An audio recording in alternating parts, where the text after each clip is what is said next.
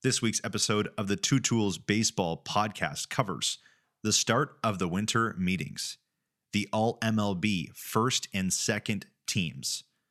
The long journey has ended. Fred McGriff is a Hall of Famer. And where do you have the big free agent fish landing? We'll tell you our predictions coming up now. Hello, listeners. My name is Alex Jonathan. I am joined, as always, by my co-host, Travis Miller. I am more of a stats nerd. He was a total stud on his D3 college team. This is the Two Tools Baseball Podcast. Enjoy. Welcome back to the show, ladies and gentlemen. This is the Two Tools Baseball Podcast. Jam-packed episode today for you listeners. We officially are in the winter meetings, Alex. GMs, some owners, some baseball executives all meeting right now in San Diego, California, discussing the hot stove season, the news for players, acquisitions, trades, all upon us right now. So, of course, it is an exciting time in the offseason, in the baseball offseason, to be exact. But jam-packed episode today, like I said. We're going to cover all of the trades and free agency signings that have happened. And just for the listeners, we are recording right now. It is Monday, December 5th. It's about 7 o'clock at night. So, Alex, we might have some breaking news even during this show. I know sometimes we get updates all the way up till midnight at times. GMs just don't sleep during this week. So we'll have some breaking news possibly coming onto the show right now. And that'd be really fun to give the viewers that. We're also going to discuss the All-MLB teams. Today, on December 5th, we finally learned the All-MLB first team and second team. So we will, of course, discuss that, share our thoughts, share what we had. Of course, I think back about 2 months ago when the season ended, we went and gave basically our rundown on what we thought a first team All-MLB team would look like based on our criteria. So we'll go over that. We'll go over the trades and free agency acquisitions. Crazy signings already happening this offseason, which is really nice because 1 year ago, Alex, we were basically locked out. We did not have any more signings, trades going on. Baseball was basically in the dark for about 2 to 3 months. But now that that's all over with, we can finally, of course, enjoy a regular offseason. But we'll cover that.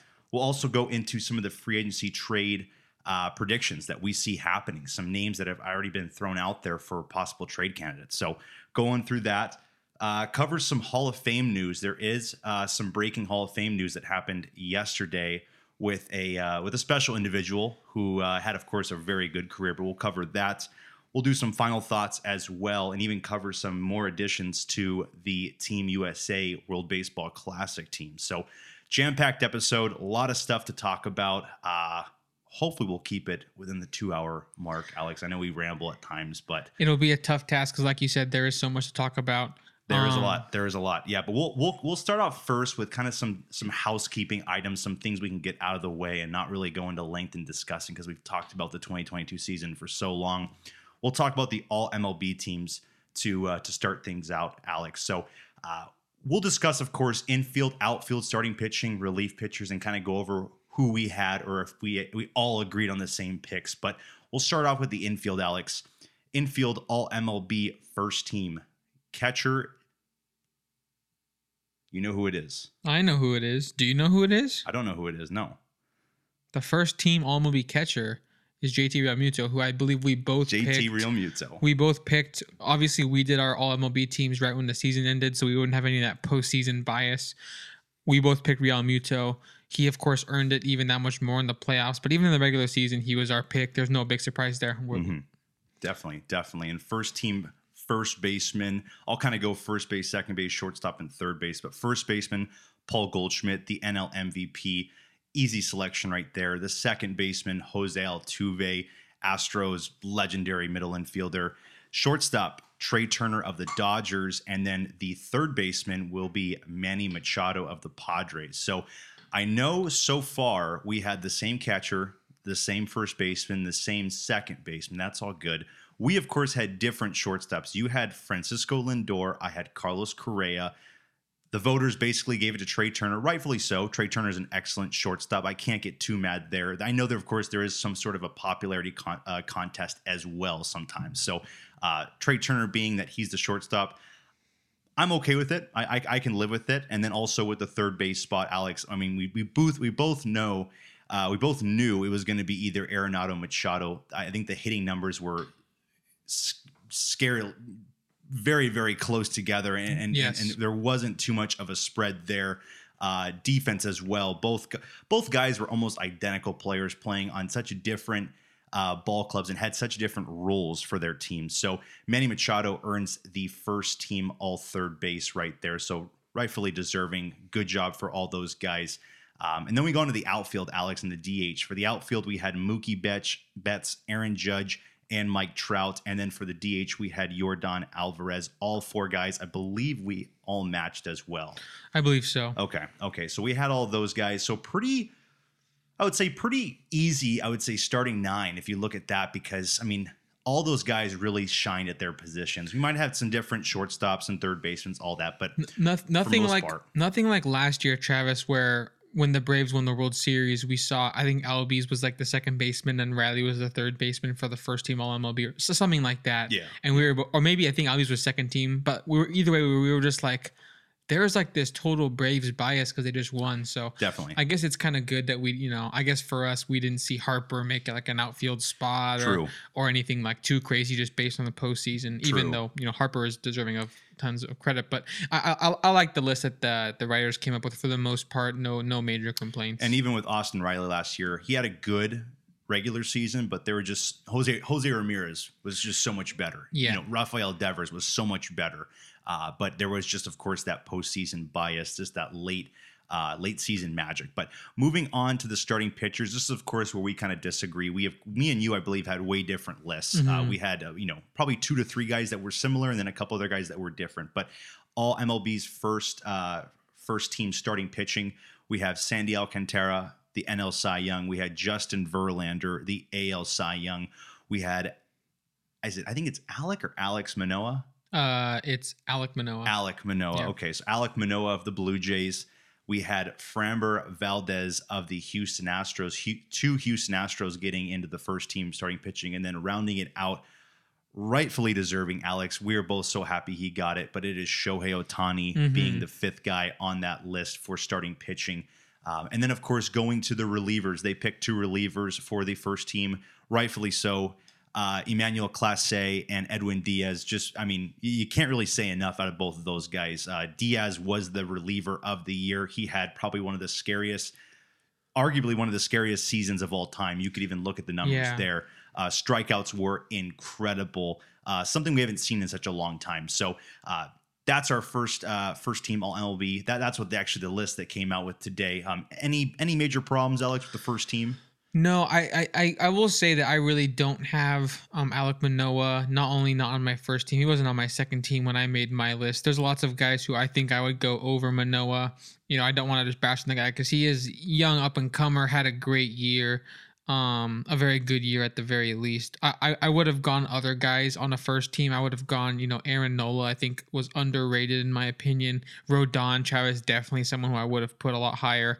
But it just comes down to ERA, right? Like they're just going to go with ERA. That's what the writers really look at.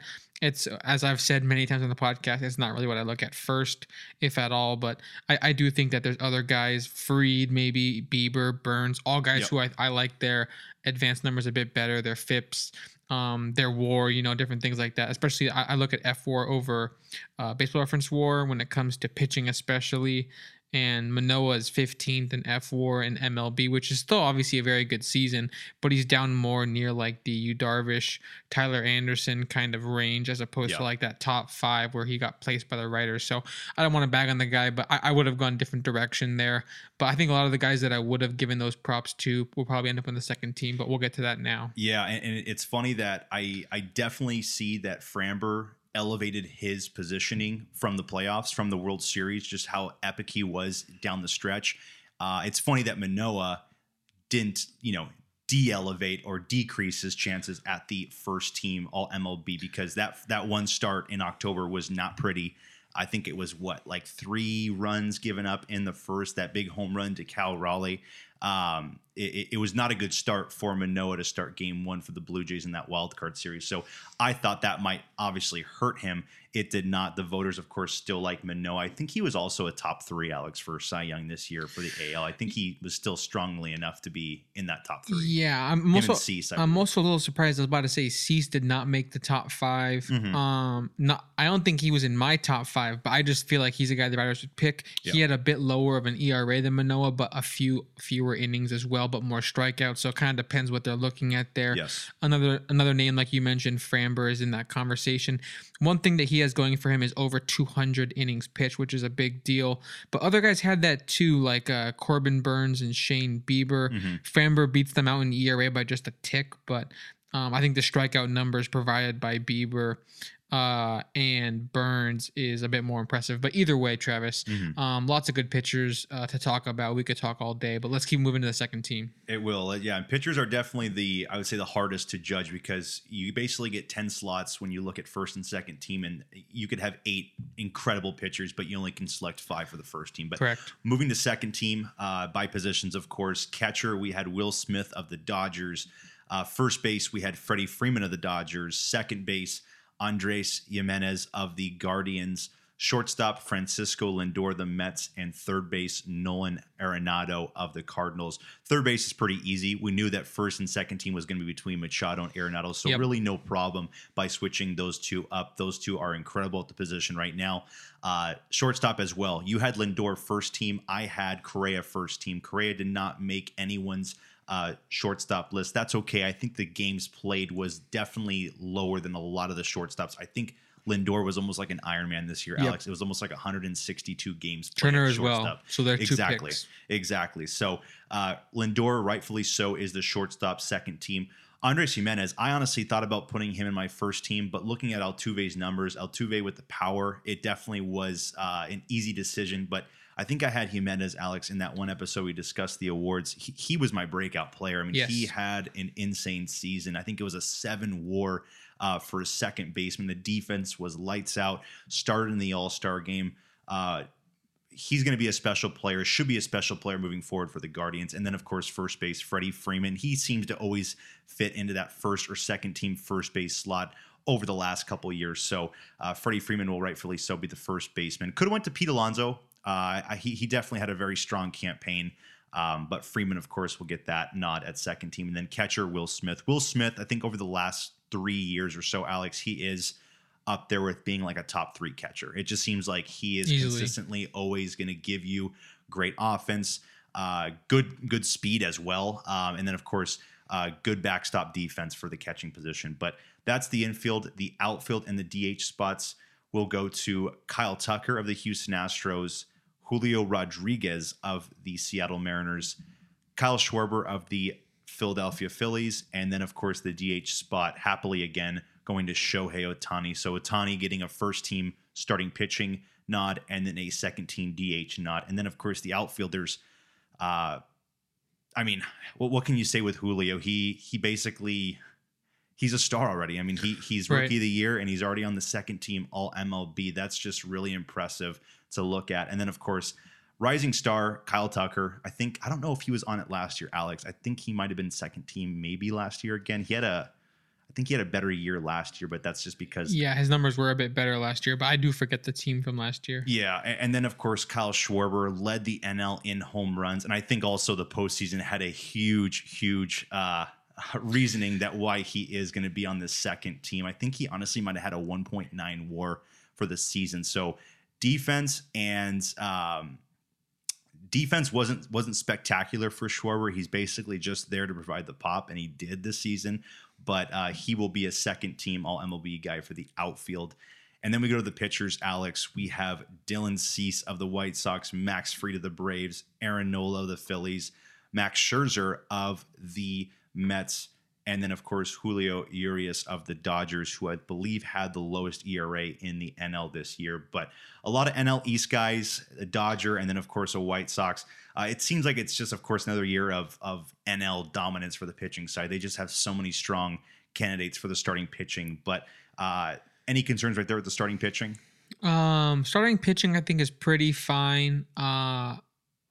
You didn't say Burns, right? Could you give me the 5 one more time? Yeah, no Burns. Cease, Fried, Nola, Scherzer, Urias. No Wheeler as well. I would have liked to see Wheeler or Burns. I think they're in my top 10 for the season for sure. The ERA on Wheeler's a bit high, but I think the other numbers are a bit better.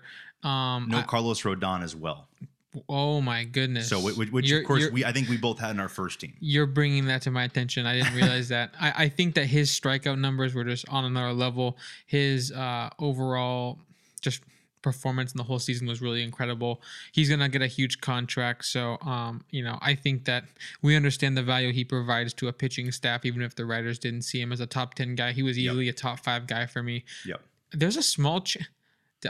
I forget. I have to double check. He was either my first or second pick for NL Cy Young. I might have given him NL Cy Young. I'm not sure. Who did? Carlos Rodon? Yeah. I think he might have been your. I think he was second behind Nola. I think he gave Nola. Yep. But either way, it's just funny how that's just so obviously not what the writers would have ever picked. But that's just what I think. But I think I have more problem with the Schwarber pick than any of the pitchers. And Travis, I love Schwarber's bat so much. The on-base percentage, the way he walks so much, great walk numbers, and the power is phenomenal as well. He plugs into the Philly lineup amazingly. But what I will say, on just a value perspective, you mentioned the WAR.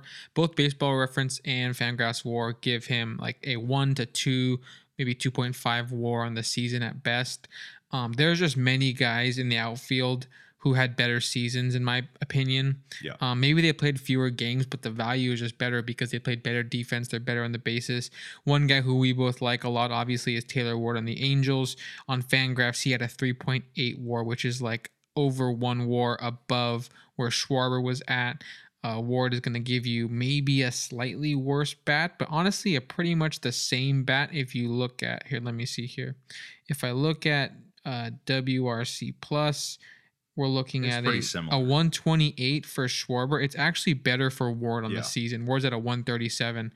So we're talking about Taylor Ward actually sneaky a better hitter overall on the season. And plus, you're getting better glove and better, probably better arm, maybe a comparable arm. Either way, Ward's got good speed.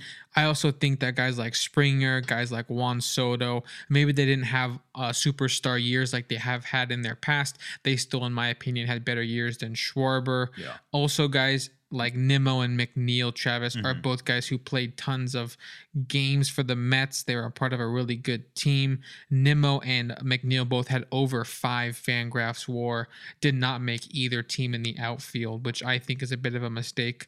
I think also Michael Harris of the Atlanta Braves. Another good point, another good pick that would have made Rookie of the Year. Probably just as much sense as anyone else here. 114 games this season and a 5.3 WAR, Baseball Reference WAR. So, guys approaching almost a 7 WAR if he plays a full season, pretty much. So. One more guy I'll throw in the mix, Stephen Kwan. Actually, Travis had a really underrated season. Even though he did get top 3 in AL Rookie of the Year, I still feel like a bit underrated because his defense was so special in left field. Had over 4 Baseball Reference WAR, which is a lot more than Schwarber.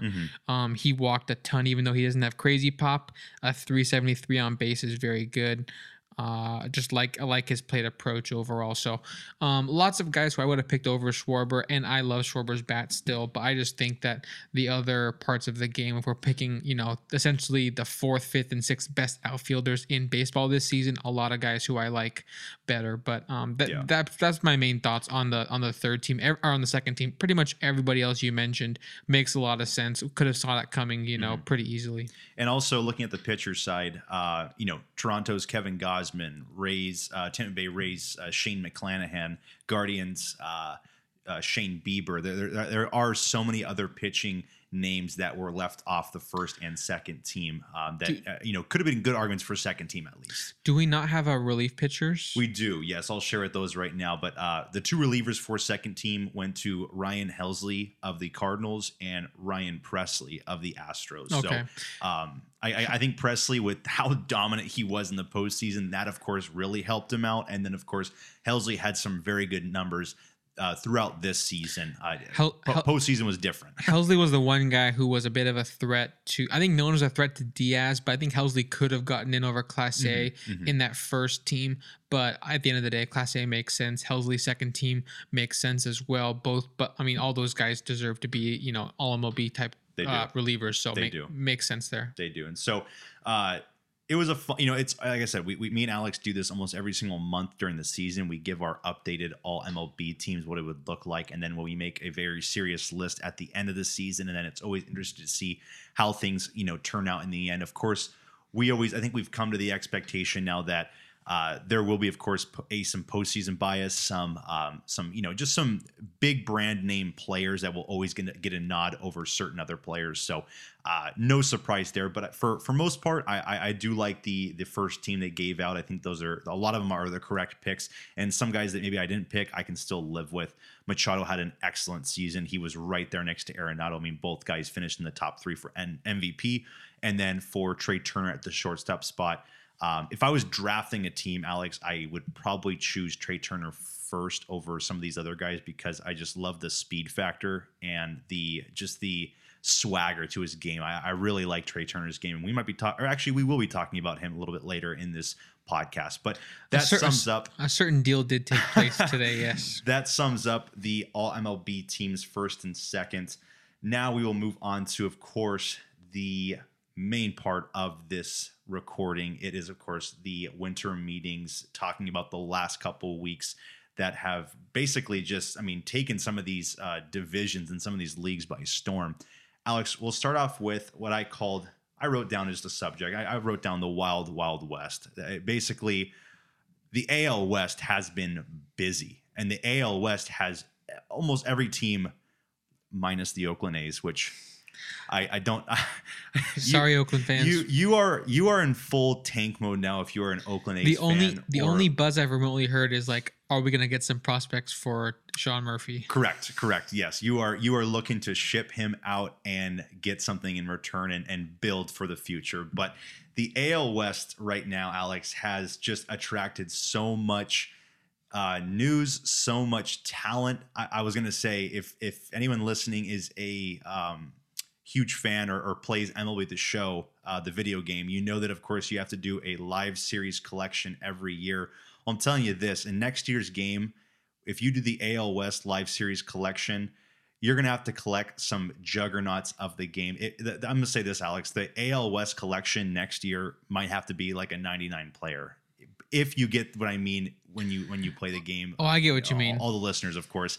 That's going to be an insane collection next year. That's the first thing that came to my mind when one guy dropped to one of these teams. But we'll kind of get into it right now. The news that came out, of course, last time we recorded was, of course, Tyler Anderson going to the Angels. Great lefty starting pitcher from last year. And then, of course, Teoscar Hernandez was traded from the Blue Jays to the Seattle Mariners. That was recapped in last episode. But these two teams made more additions, and that's awesome to see. So going through it, Angels made some noise earlier, about 2 weeks ago, and they made some noise earlier today.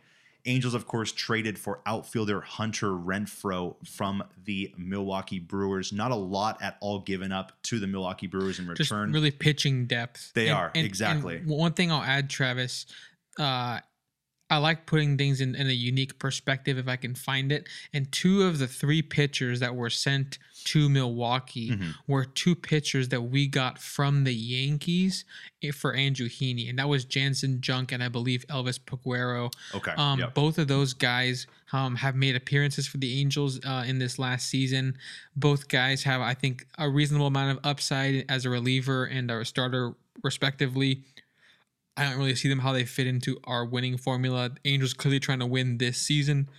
Milwaukee always taking the approach of just kind of always retooling and developing. So it makes sense from their perspective. But I will say, Travis, if I just told you we're trading the second half of 2021 Andrew Heaney plus 1 pitcher prospect for a full year of Hunter Renfroe, I mean, how could you say no to that deal, right? Exactly. And the season that Hunter Renfroe had last year, but not only last year, but the last couple seasons, I mean, it's almost automatic this guy's going to hit, 25 to 30 plus home runs a season. So I think there was, sorry to interrupt you again. Yeah, I think there was 6 players or something like that who for the last, since 2017 to now, or 2018 to now, have hit 25 home runs or more every single season. And it's like 4 all-stars, the guys that make all-stars every year.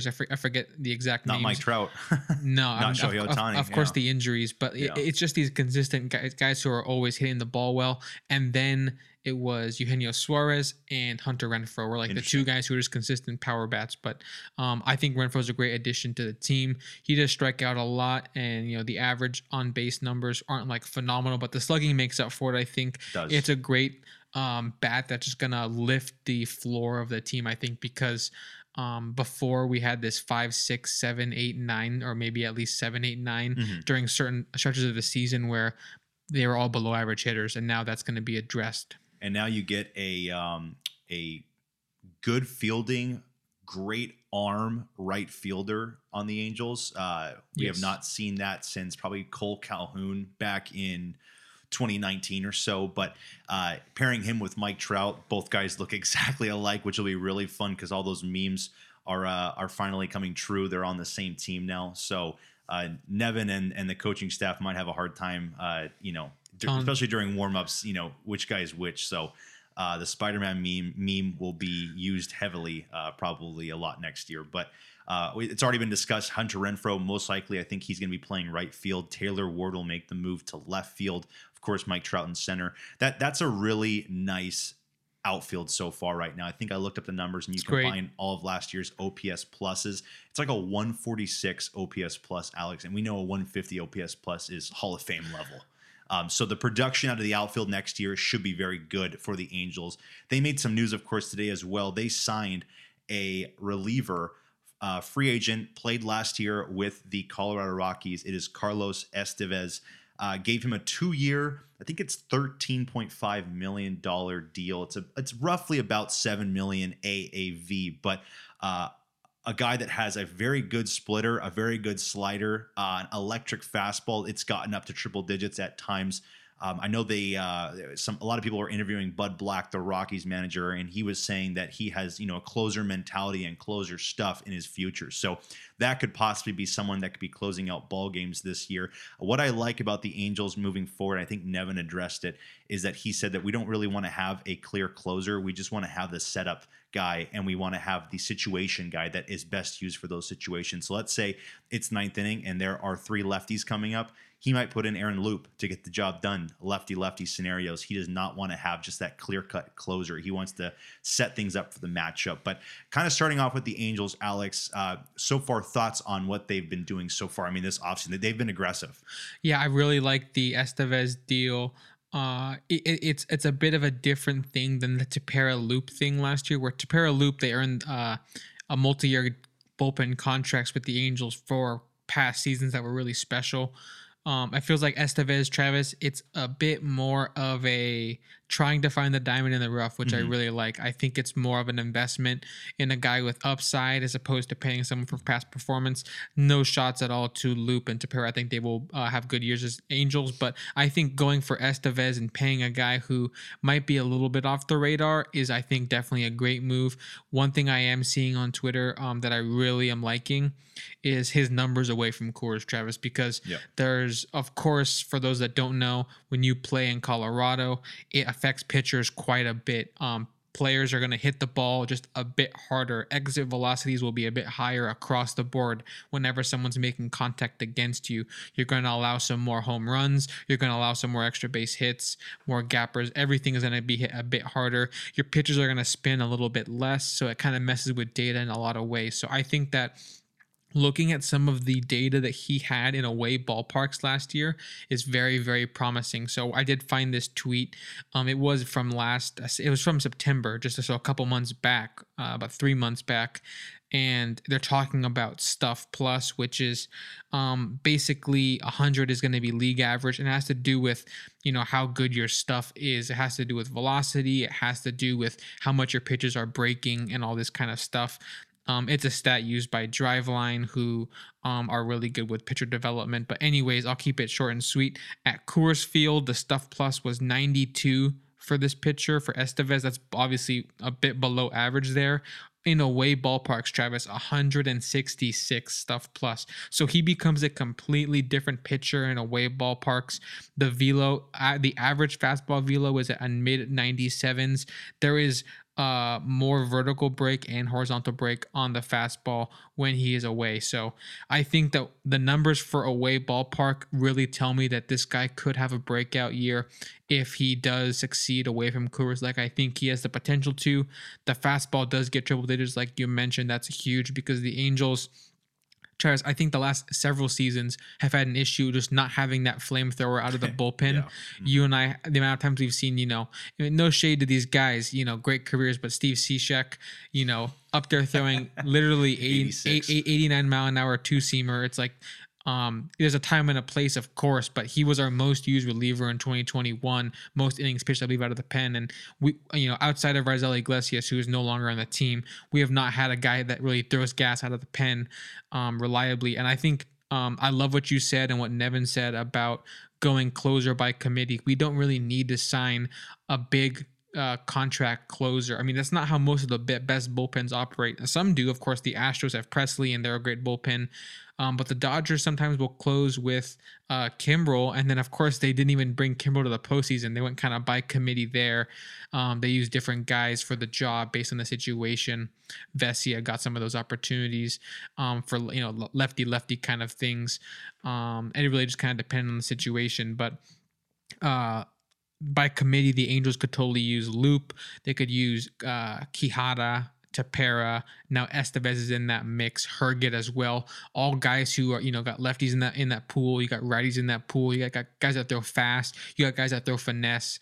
I love the assortment there, Travis. I think there's a lot of things to like about this move and what it does for our pen. So I'll cut it off there, but I do think that it's a great move. I'm very happy with it, especially for the price. It's not breaking the bank. We probably could have spent more money for a guy like a Kimbrel, a guy like a Jansen. I think Estevez, for the money, for the value, is a great addition. I agree. And I think Kimbrel and Jansen are, of course, way past their primes, way past their best seasons are behind Chapman them. As well in that mix. Yep. Lots of those guys on the market, but we went for a smarter pick. Exactly. And so I'm happy with that. I'm happy with so far the design of this bullpen. What I really learned, I feel like, with last season is that we went all out. We spent so much money on the bullpen and it didn't really live up to the expectations. So it's funny how bullpens in baseball, especially in MLB, they're kind of just diamonds in the rough where you could spend a lot of money on certain guys, but I feel like sometimes you get these young up and coming flamethrowers from the minors that can just thrive in the major league level and the pressure. But happy with the signings so far. So far, the Angels, of course, trying to get better. They've gotten better on paper for sure with everything that they've been doing so far. So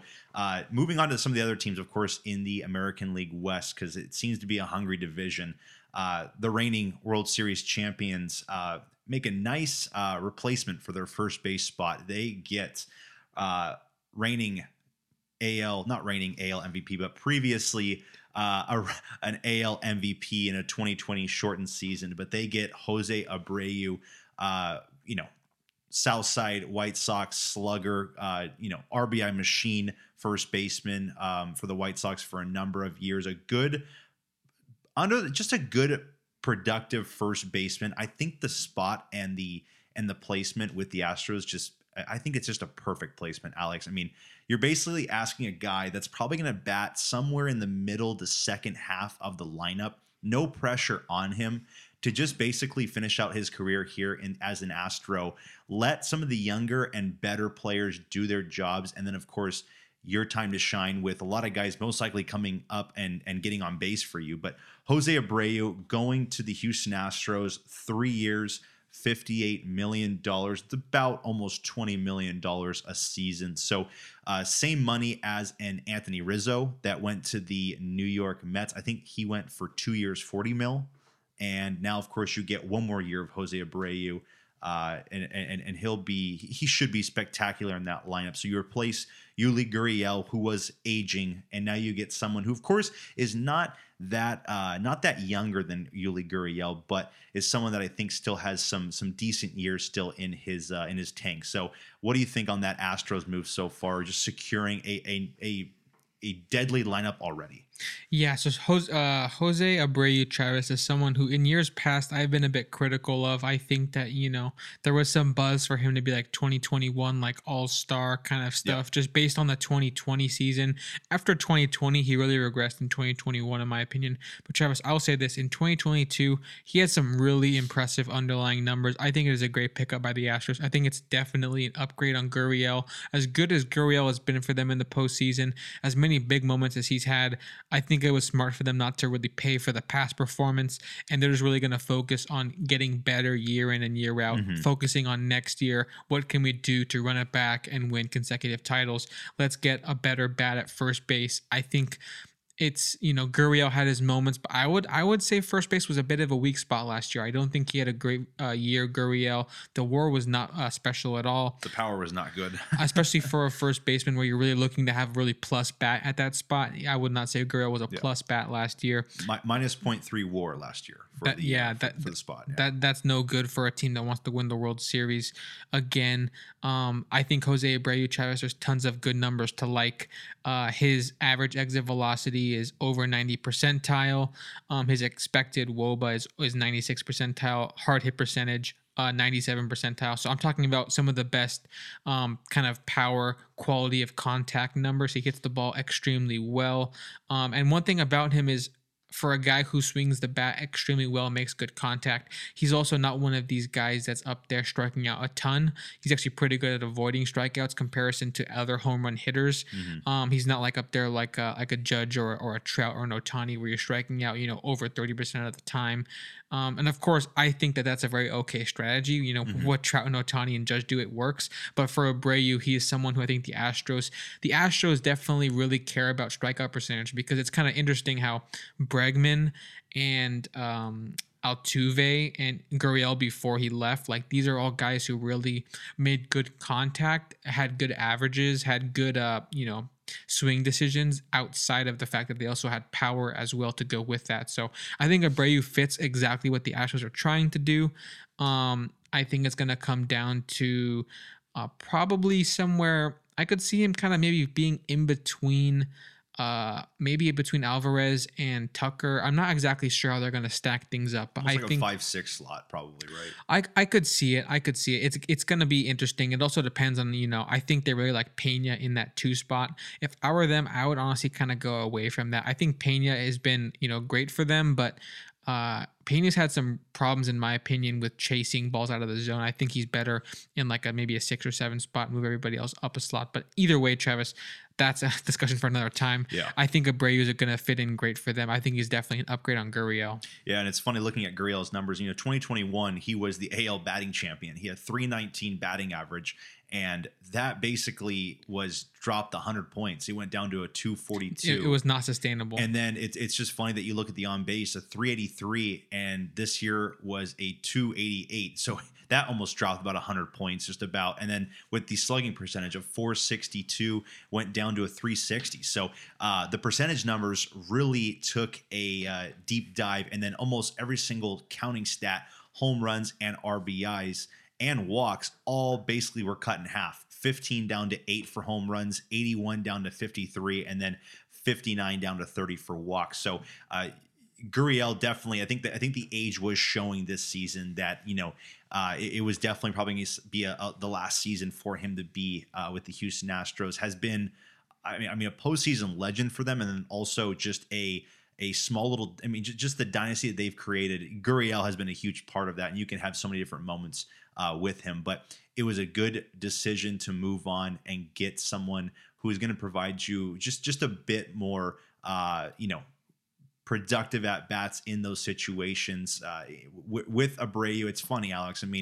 Every year it seems like Abreu is just providing you an OPS plus of 120 or higher. So he's consistently he's consistently better than the average MLB player at his spot.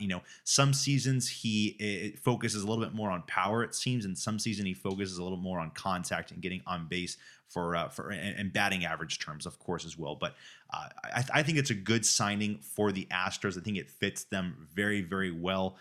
Let's move on to the team they faced in the American League Division Series, the Seattle Mariners. We said that they, of course, got Teoscar Hernandez in a trade with the Blue Jays. They made another trade now, so they, of course, are very strong in the trade market. I think we mentioned too as well, Kyle Lewis got traded to the Diamondbacks, so they got rid of him.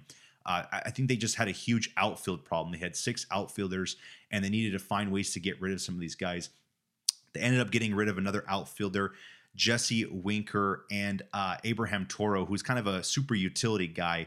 Both of those guys are making their way to Milwaukee, and Milwaukee, of course, will be sending Colton Wong, the Gold Glove second baseman, over to the Seattle Mariners. So Milwaukee, of course, seems like they're just selling right now, getting some of their higher value players out of their guys that they're getting paid. Not a lot, but just are cutting budget and cutting expenses so far this offseason. But Colton Wong making his way to the Northwest, playing for Seattle one more season on his contract. Thoughts so far on that move altogether with the Mariners kind of revamping their lineup and their defense? Yeah, so I see it. I see the direction they're trying to go. I think there's pros and cons to the deal. One pro you could say is that they weren't going to really use Winker that much. They already got Teoscar Hernandez to be that third outfielder with, actually, I'm not 100% sure if they're planning on running Kelenic out there, but obviously you can just pencil in Teoscar and Julio to be the everyday outfielders. They didn't see Winker in that formula quite as much. I mean, Winker was an average bat. He actually fell off a bit last year, and the defense is a huge minus. So I do see why they wanted to move off of him. I think targeting Wong, it makes sense for many reasons. First of all, it's a nice platoon bat in the infield.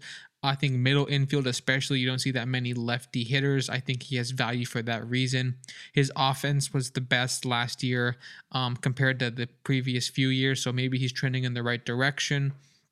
I think also they're losing Adam Frazier, so I almost see Colton Wong plugging into the Adam Frazier role because Frazier is a free agent now. So I think it is probably an upgrade on Frazier. Perhaps Frazier might have a bit more of a utility component, so that could kind of increase his value a bit. But one thing I'll say about Wong, Travis, is even though last year his numbers they're pretty good on the surface, and he's good he has a good specific tool set. Yeah. Best OPS plus of his career. Yes, the production is trending very well, but I think some of the underlying stuff, he's still very good at avoiding strikeouts. He walks a decent amount. He doesn't chase pitches, so there's a lot of good things with his plate approach. But the quality of contact, he's not hit the ball very hard, which might be a little bit of an issue, I think, in terms of trying to be an elite hitter going forwards. One other thing, Travis. For whatever reason, the defense fell off in terms of advanced numbers last year in a big way. You and I both know with the Cardinals, he was really an elite defender. Back-to-back gold gloves. Yeah. Gold gloves multiple times. With the Brewers, I think was decent at the start. And then just last season, Travis, I'm noticing his sprint speed fell off quite a bit. And it really affected his outs above average ranking by StatCast. They're both really low, and actually outs above average has him in the 3rd percentile. So bottom 3% of MLB defenders in terms of outs above average. Not very good. That could be a blip. Maybe you could say maybe there was some injury, small little tweak in his leg that affected the speed, which affected the range. You could just chalk up to a bunch of things, but just on the first glance, not a great sign defensively for him. I still think it's overall a good deal for the Mariners because they weren't going to really use Toro that much probably. And I think that they wanted to move off Winker. So I think it is a logical deal. But at first, I thought it was a great deal. And now I'm kind of saying maybe the defense and the pop might not be here to stay. And if that's the case, he might just kind of be a good contact bat with not much speed and not much glove, which I'm not sure as a second baseman is really what you want. So it'll be interesting to see how it works for them. I think for the Brewers, Travis, a team who's always retooling, don't really know if they're going to be in the playoffs or have a losing record next year. I could almost see it both ways, with the way that they're always kind of reworking things. But just based off how this deal affects the Brewers, I could see Toro getting a lot of reps in the infield in the utility role.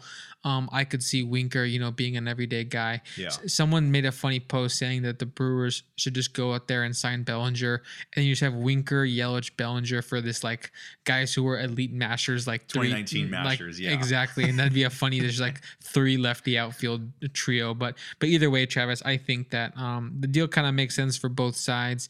I'm not 100% that it moves the needle for either team that much, though. Very true. And Winker is basically the replacement for Renfroe, so they basically filled his spot in a matter of a couple days. So that's all good on that end. And then Abraham Toro, it's funny, Abraham Toro was in the Astros system, came over in the Kendall Graveman trade last year. So it's just kind of a flip-flop after flip-flop for Toro. So he is now playing for Milwaukee.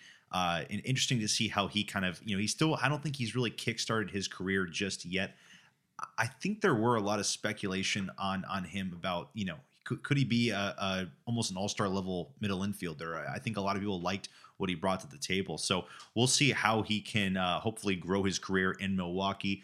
But like you said, I mean, Colton Wong, it's funny, the power numbers got so were career best last year, career high in home runs. And then, the slugging percentage was second best of his career. The last 2 seasons, he's had basically career seasons the last 2 years. But it's funny to see if power's going up, but the defense is going down. And the power isn't outstandingly amazing. And my bet will be on that. I don't know that it's that sustainable, especially as he ages. But we'll see what the Mariners have planned for him. We'll see, exactly. So that's basically the smallest, of course, deal that's happened out of the AL West. Out of these 4 big teams. But the last one, Alex, the biggest deal that happened, possibly even so far this offseason. The best pitcher in Major League Baseball for the past 5-6 seasons has finally found a new home, and it's with that team that did not finish with a great record last year, but has just been insanely aggressive over the last 2 off seasons. The Texas Rangers committed 5 years, $185 million, $37 million AAV to Mr. Jacob deGrom. The one thing you look at is you look at deGrom, Seager, and Semien, and you say to yourself, that's about $600 something million committed to 3 players. All 3 players will be getting a lot of money when they get into their upper 30s, which is definitely going to be the funny thing to look at. If they can't compete now, but they're going to compete later on down the road, how will these contracts kind of look? Will these guys still be as productive as they were now or a couple of seasons previous? What's your reaction, Alex? The Texas Rangers spending big. Does this move the needle in them possibly becoming a playoff team, a wild card team? I mean, they're nowhere near. I still think they're nowhere near, of course, a division title. I think you'd agree as well. The rotation got better. I mean, they have deGrom. They have we had a good season of Martin Perez last season. He had some very good very good months during the season. You have John Gray. You got Dane Dunning. Trying to think of some other guys as well. But you have a rotation that is definitely a lot better. But is it enough to move that needle to a 3rd or 2nd place finish in the West? I don't think it is. So there's 2 sides of the coin for me with the Rangers. One side of the coin, I really do like the relentlessness they have with free agency. Yep. I like it when an owner is down to spend money. They want to prove it to the fans that we're not just here to mess around and waste your time. We want to win in a really big way. And they're showing that with the checks they're writing. So I like that they went and got Seager and Semien. It definitely helped them this season. Both those guys had solid years. deGrom, Travis is someone who I expect, of course, to have an impact. How could he not? But I think that the amount of money they're committing to a guy who, as much as we love him, Travis, the last 2 seasons has had them cut short because of injury. And I do expect him to still be great when he is on the mound. But I don't know how much that 100-mile-an-hour fastball and 92-mile-an-hour slider, I don't know how that's going to age, when you get to years 3 and 4 of this deal. I also don't know how many innings you can kind of ask for him in a single season. all those reasons, I think he's, in my mind, Travis was more of a cherry on top for a team that needed the final push. Yeah. A team like the Dodgers, a team like maybe the Braves, a team like maybe the Cardinals, I feel like were never linked to him, but just a team who was a contender that wanted to get the extra oomph. Yes. For me, I don't think DeGrom is a player who's really gonna, add 10 wins to a team that had a losing record last year. Who they were, Travis. I mean, the Angels. We can talk about all the woes and all the bad stretches that they had and all the injuries, and somehow the Texas Rangers, who I think they won the season series against us, they still finished worse than us. Which 68 wins. They had all the sexy signings in the offseason that we kind of wish we had, but it didn't even make a difference in the records, at least in the standings. Angels still finished ahead of them. So could DeGrom swing them in a positive way and make them in that wild card race a little bit longer? Because they were in it for a little bit and they fell off in late summer and fall. But it's definitely possible he has that level of impact. And I think they will continue to make moves. But for me, Travis, what makes the Rangers a wild card threat is not what DeGrom ends up doing, even though, of course, he could be a big help. He could make the headlines. I still feel like what makes them a difference maker is what kind of steps do we see a guy like Jonah Heim make? They have the third baseman, Jung. I think he's someone who's going to be more likely to make a difference at that position based on what they had last year. I think that, Nate Lowe at first base is making some good strides as well. He had a great second half last season. Garcia is turning into a great all-star. So I think if they get more from guys like that are going to support the Seagers, Semien, DeGroms of the world, I think that's really what's going to make a difference. I know I don't expect us to see Leiter this year, but I do know that like those are the types of guys, those prospects that are 1 or 2 years away, that could be a generation for the Rangers that really ends up being a wild card threat, maybe a division threat at some point. If those guys all kind of click at the right time. In terms of this current generation, like we're talking about, DeGrom, Seager, Semien, Garver, while those guys are in their primes, I don't see it as much. Maybe there's a perfect storm, right? Where like their prospects are coming up and sort of breaking out right before those big names kind of start fading out, and it can all be a perfect storm. If they get to that point, then they could definitely be scary. But I don't see that happening this year personally for me. Of course, they could still make more deals and I could change my mind there. But I just think that based on what they have right now, I am not super, super bought in on them. I still think overall, hats off to ownership and general management for getting the job done. Because when you can bring a guy that's that special to your team, I think you have to try to do it. Show your fans you're being competitive, but at the end of the day, I don't think it's a needle mover to all of a sudden make them a team that's way scarier than they were last year. Yeah, and even if he provides 10 wins to their win totals from last year, you're looking at a 78 win team. You're not even looking at a 500 ball club, and that's not even remotely close to making the playoffs. They would almost need 20 wins to get to a playoff spot. 88 wins, and that's where that depth, I think, help comes in. That's what's going to get you to have a 20 win increase from last season, is if you have 2 or 3 breakout players at third base, at first base, in the outfield, at catcher, and all those kind of depth spots outside of the big signings break out as well. That's what will make the difference. Yeah. So in all, it's again, like you said, I love the aggressiveness. I love that the Rangers are making a strong push. Chris Young, who is their, I believe he's the GM, might be the president as well. He was a former MLB player. You don't see too many former MLB players becoming general managers in the system. So it's fun to see a guy like that go out there and get such strong pitching, get the ace of Major League Baseball. And then, of course, we haven't really talked too much about it, Alex, but they got a new manager, Bruce Bochy, coming out of retirement, was the San Francisco Giants manager for that dynasty they put together, the 3 championships in, I believe it was 4 or 5 years. I think it was 5 or 6 years they put together, 2010, 2012, and then 2014. They went on and won the World Series all of those years, the even years of felt like of the 2010s decade. But looking at the numbers too, the big number that sticks out, I mean, this guy has not thrown, and Jacob deGrom, he has not thrown 100 or more innings in a season since 2019, and that was his age 31 season. And last year was his age 34 season.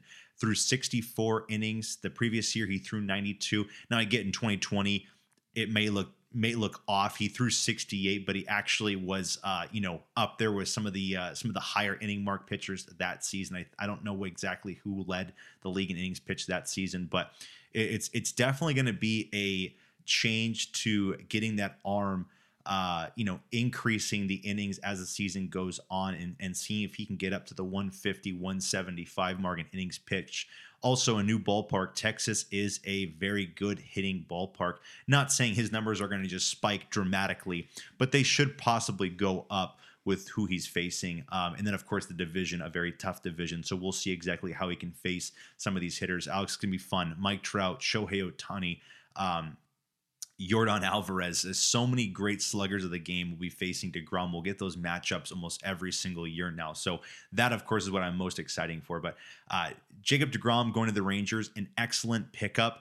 I don't know if it gets them into a playoff spot just yet, but that's why the aggressiveness right now really is intriguing to see exactly how they can kind of turn this ship around, possibly get some new additions via trades or some new signings as well. But that we'll see, of course, during this winter meetings if anything is going to happen with all that. But that basically wraps up, I would say, the AL West and what's happened in the past week and a half or so since Thanksgiving. I know the Mets, of course, very, very upset. They lost their guy. They lost their ace. But they were able to get another one. And Steve Cohen, the owner of the New York Mets. We knew it was coming, right, Travis? We knew it was coming. When you lose DeGrom, we know that Cohen is going to rage spend on somebody else. Rage. I like that word. I like rage spend. That's a good phrase right there. But he definitely did that, Alex. Mets today, December 5th, finalized and acquired Justin Verlander, reigning American League Cy Young Award winner. He will be going to the New York Mets on a 2-year, $86 million contract. That's about $43 million AAV. When I saw this thing come through, Alex, the one thing that came to my mind is reunited with his one buddy, Max Scherzer. Looks like the 2013 the Detroit Tigers are now back together on the New York Mets. They just got to go out there and get Rick Porcello. They got to get Anibal Sanchez and a couple other guys, and they're the band's back together. But reunited with Max Scherzer. And then the other thing I thought was about $85 million is being spent on two pitchers who are not young. They are 40 plus years old, and you are spending a lot of money on two Cy Young Award winners, guys that legends have had of the Hall game. of Fame careers. I love it, and I just don't. I love Steve Cohen doing this, but at the same time, I don't know. I don't know. Can you see both of these guys getting 34 starts this year, 200 innings pitched, 175 to 200 innings pitched? No, and being effective. I mean, being effective, I can see, but can you see these guys for the durable length of the season, Alex? Give me your thoughts. I'll give you a twist, okay? Here's a twist on what you just asked me. I'll ask you back. Can you see Scherzer and Verlander next season doing what Scherzer and DeGrom did last season? Yes, of course. Oh, yeah. It wasn't nothing crazy, right? It was like a very good rate-based stats, good ERAs, not crazy volume. Both guys had injuries, but they got through it, and both were available in the postseason. Yes. That's all the Mets, I think, really need. The one problem I'll say is that the Braves are always going to be good because they're just a smart team. Mm-hmm. They keep retooling. I'm sure their offseason's not over yet. And the Phillies, we'll get to them later, also made a huge deal. So maybe the Mets could be in trouble if the division race just becomes way too stacked. But I think at least if we're talking wild card, they have the talent for sure, and Verlander definitely helps the upside. He will hopefully help them in a playoff series, even though I'm never a big fan of his playoff resume, at least the World Series resume. And also with Max Scherzer, are you a big fan of his playoff resume? I mean, he's had some good starts, but he's also had some starts. I go back to the 2019 wild card game. He got pulled in that game against the Milwaukee Brewers. Yes, Travis, I agree, but would you like them to be Angels? No, I mean, give me Suarez and give me Detmers right there. Same game. I see your point about those two legends in the playoffs. I agree. I think the numbers get a bit worse in the playoffs, but they especially get you with there. Verlander. But they help get you there. And really, at the end of the day, not everyone's gonna land the guy that's beast in the playoffs. Travis, is DeGrom beast in the playoffs? He never makes the playoffs. So I mean, you're letting a guy. Right. You're letting like Mike Trout. He's not really too good in the playoffs either. So I guess my only point is this, Travis. I think that Verlander, well, I will agree, giving that much money to guys who are that old is a questionable sort of game plan. Mm-hmm. It's still a game plan that I see the logic behind, because at the end of the day, they didn't need an Cy Young DeGrom to make the playoffs like they did. They won 101 games. They had half a season of DeGrom, and honestly, his numbers weren't even that good compared to what he usually gives you. Yep. Scherzer was very solid. Did not pitch a full season either. It really came down to their depth in terms of pitching. A good bullpen. They paid up for Diaz. I expect him to have some regression. I mean, I just don't think you can do that twice in a row, what he just did. So I see that having a bit of a step backwards, but maybe someone else steps up instead. I think Alonso, Lindor, those kind of guys are here to stay with their production. But I think Verlander filling in for DeGrom makes sense. I do like DeGrom better personally. In terms of what I would expect him to produce. But both guys, there's an age component, there's an injury component, lots of variables and question marks there. And I do understand that you don't want to sign question marks to big guaranteed money, but it is a shorter contract. You're getting...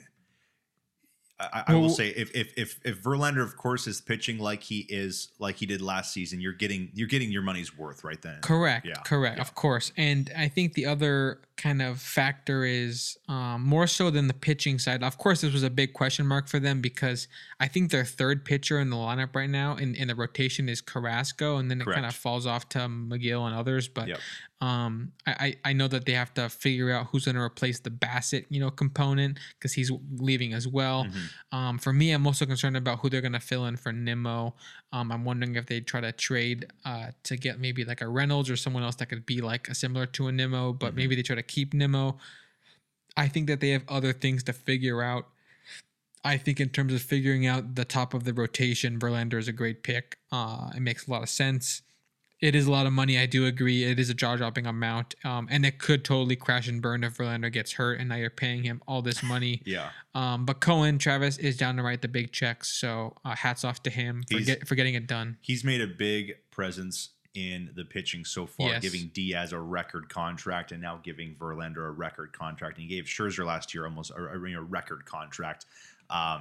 It's funny looking even at these top three starting pitchers. And again, I'm so fixed on the age factor, but Carrasco will be 36 entering opening day. Scherzer will be 38 entering opening day, and Verlander will be 40 entering opening day. I really wonder if that's going to be a huge factor in the season. And I mean, if they had a bet in Vegas and it said, will Scherzer and Verlander be healthy the whole season? I guarantee, the obvious pick would be no. I think those would be the minus 300 odds that they are going to get hurt sometime this season, or they're going to have some small setback. Obviously, you don't hope for that, but that's what I always just am very concerned about when you drop this kind of money for a guy that's this, a guy that's up there in age. And Verlander just came off Tommy John, so you definitely can make that claim that he probably will not have Tommy John again. The arm should be in pretty good shape, but it's just always a factor, dropping this much money on, two guys. Definitely. I think the velo kind of stuck around this year. A lot of the pitches still looked very good. I can definitely see him kind of lasting into his 40s as like still a very good above average pitcher. I'm not sure how long the ace level stuff will stick around, but he seems to be like the kind of workhorse Iron Man. Travis, let's move it from we're talking about future Hall of Famers right now. Let's talk about another future Hall of Famer, Carlos Santana. No, I'm just kidding. Clayton Kershaw is who I was going to say. Clayton Kershaw to the Dodgers, Travis. I'm not exactly sure what happened here, but that was finalized today. I thought we knew about this a while ago. Did we not? We did like 3 weeks ago, and then but it got finalized today. $20 million just didn't pass, or I don't know. Yeah, so I think it's a $15 million contract with a $5 million signing bonus. So $20 million. That's about what the qualifying offer is. What do you think about that deal? Does that deal make sense to you? And it does. Again, I just my biggest question is how many more years am I going to see Clayton Kershaw with these 1-year deals? I feel like last year was 1 year, 21 mil, and now this year it's 1 year, 20 mil. So it was almost a $1 million deduction. But I'm curious to see what he provides this season.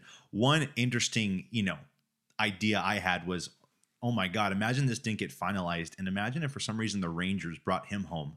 And then you got DeGrom and Kershaw going 1-2. Now, I'm not saying these guys are going to be, in the same level of impact that they were 5 years down, earlier. But I mean, can you imagine? Can you imagine DeGrom, Kershaw? That would just draw insane amounts of attendance for that opening series at home if you were to have those two guys starting in game 1 and game 2. That'd be awesome. But it's definitely a pick the Dodgers needed to get. It just feels right.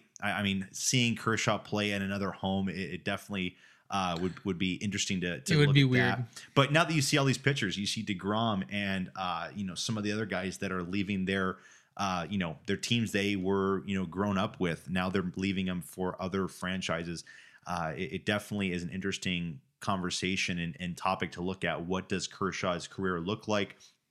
Is he one of those guys that might be almost like a Sandy Koufax that will have a short kind of just dominant prime career? For sure Hall of Famer, of course, but it's someone that I'm very interested to see exactly what he can provide this year. Is he going to have that? I feel like every Dodger fan knows he's going to have that just routine back IL stint, 6 weeks, no pitching. What's going to happen there? But it's a question that Dodgers are going to have as well. They lost Tyler Anderson. They don't have Walker Buehler. They got Clayton Kershaw back. You really wonder. They have to be hungry, I feel like, in this market right now because the team. It's not a disaster, but it's a team that's fallen apart, and we'll get into one of their big impactful players signing with another team. So there, of course, will be looking for a new middle infielder. But it's a good move, I think, for Kershaw. But I think, of course, the Dodgers. If he has the same season as last year, the Dodgers aren't going to offer these 1-year deals anymore. I don't think. Let's go there right now, Travis. I had a question written down. I was going to save it till we finished up all the news, but let's just go here now. You already mentioned it, subtly. Trey Turner is going to the Phillies. We'll cover that in just one moment. It was a great contract that I want to ask you more questions about, but let's just stop with reunited with an old friend. That's correct. But staying on the Dodgers briefly, Travis, I wrote down a question I wanted to ask you, and you kind of started to bring it up, so it's a perfect segue.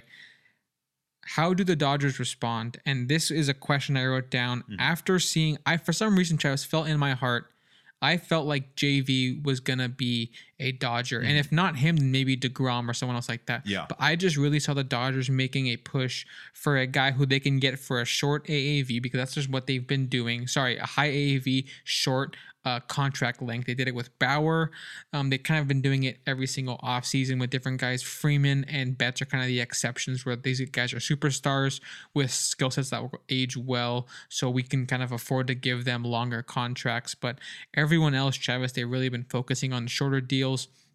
I always kind of felt like they weren't going to keep Trey Turner, but they officially let Trey Turner walk.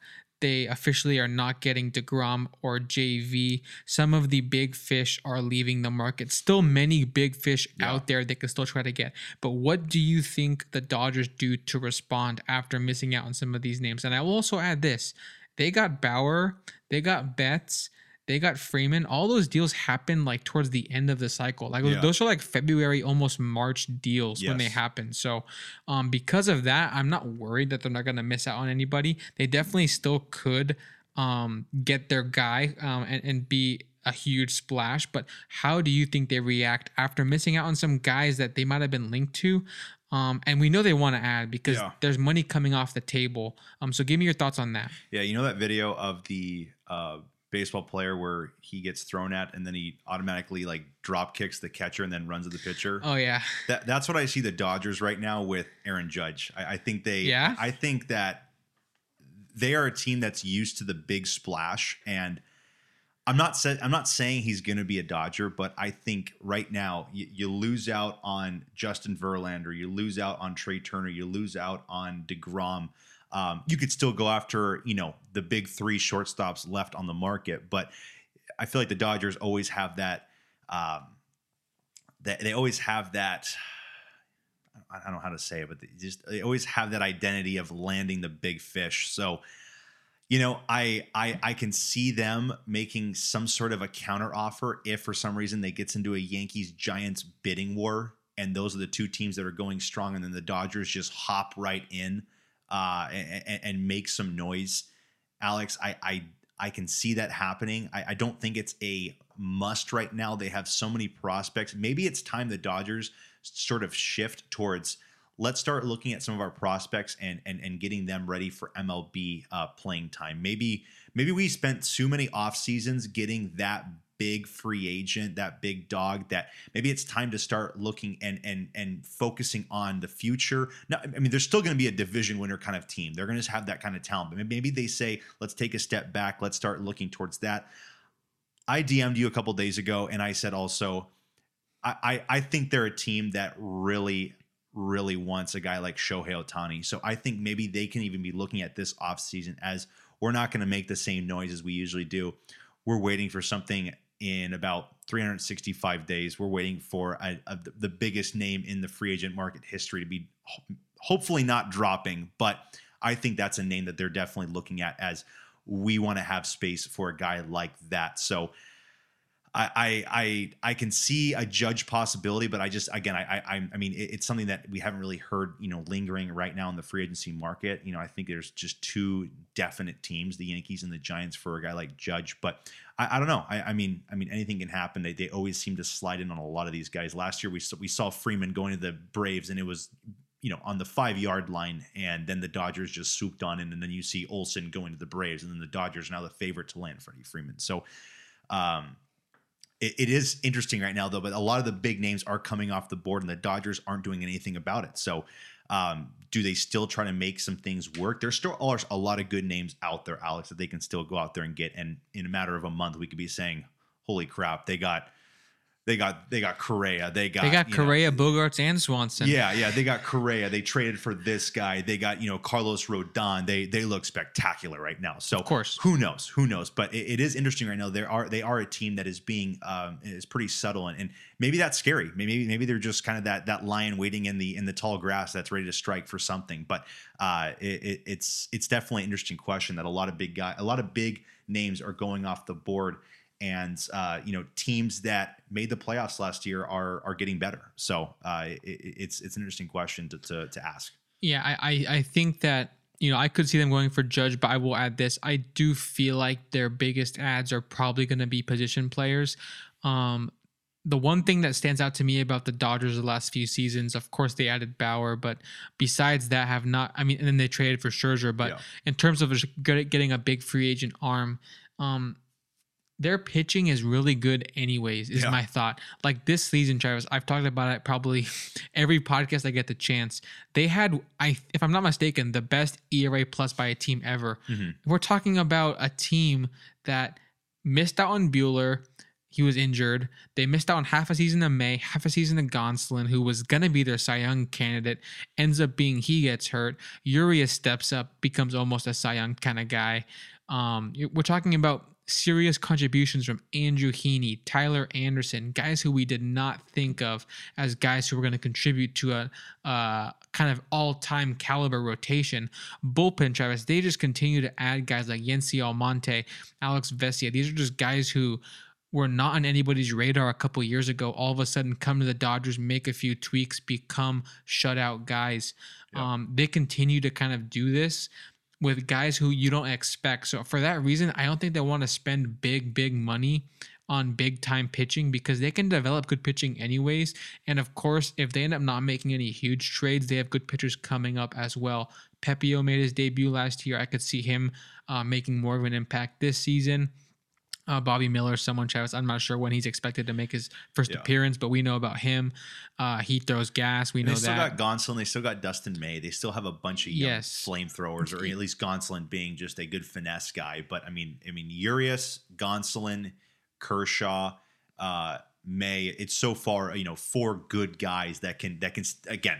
They're gonna have ERAs under a 3.5. They just need to find next year's Heaney / Tyler Anderson instead of paying record setting money for DeGrom or Verlander. Yes. They can just do a more logical sort of you know, Investment and all creative stuff, solution. Yeah. And Yeah. then I think the bigger splash could come with, I don't really see them on Judge. I feel like they would shy away from like the 10-year, 9-year kind of deal. I could see them maybe like a 6 years for like Bogarts, maybe big AAV. I could see them honestly going for Correa. I'm not sure that really meshes well with the fans, but I think the Dodgers don't really care about that. They want to win games, and Correa would be a fit. I saw a there. sign that said "Welcome home, cheater." For Correa? Yeah, it was someone some sign that someone made on like white bed sheets. It was out front of some house, but I think it's like a that's very meme funny for probably some husband that just got home and the wife put that outside or something like that. But I like it. But again, I don't know. Correa, I feel like is a guy that is going to he wants 10 years. He wants a lot of years. Sure. And I don't know if Dodgers, we've seen that over the last couple seasons. They're down to give you a higher AAV for shorter terms. I mean, I think back when Harper was a free agent, Alex, they were looking at like 3 or 4 years and $50 million. And imagine if that deal went through and Harper was a free agent right now and you got an MVP season out of him, and then you got that postseason, you'd be saying, holy crap, how do the Dodgers see this deal again? Like, I mean, the way that Harper was playing in his MVP season, he was worth $40-50 million. The way he was playing this past postseason, he was worth $50 million for those big games. So it's funny that they were a team that was linked to Harper and, paying him $40 million a season, but, only giving him 4 years. He of course went for the long-term money, as most guys want to go ahead and go after. But it's just, again, it's funny that they are so big on the shorter deals, and it's worked out so far, for most of their deals. I would say Bauer's the only one that did not work out, but that was for, other reasons. Other reasons, of course, happening. But it'll be fun to see exactly how they respond. Yeah, I do think it'll be a fun kind of point of emphasis as the offseason continues. We'll see if they make any moves in the winter meetings. But Travis, let's keep it rolling. A similar conversation. Trey Turner did leave the Dodgers. He is signing with the Phillies. I believe it was 11 years, $300 million, if I'm not mistaken. That's the kind of deal, Travis, that him and Harper are just going to be boys now. They're just going to be best. Exactly. They're just going to be best buds till 2030 and beyond. They're just going to be locked in. So I do think that it's a great addition for that team. I respect Dombrowski's desire to say, hey, we made our splash last year. We feel like we have the talent to run it back. It's very hard to make the World Series consecutive years, especially when you made it last year kind of out of the blue. But there's up-and-coming talent that I think is ready to contribute. If Bohm's bat takes a step, or if the defense takes a step, it's going to be that much more of a help at third base. Getting that middle infielder, I think it's an upgrade. Not a second, yeah. Yeah, because Segura was, he is a free agent, I believe.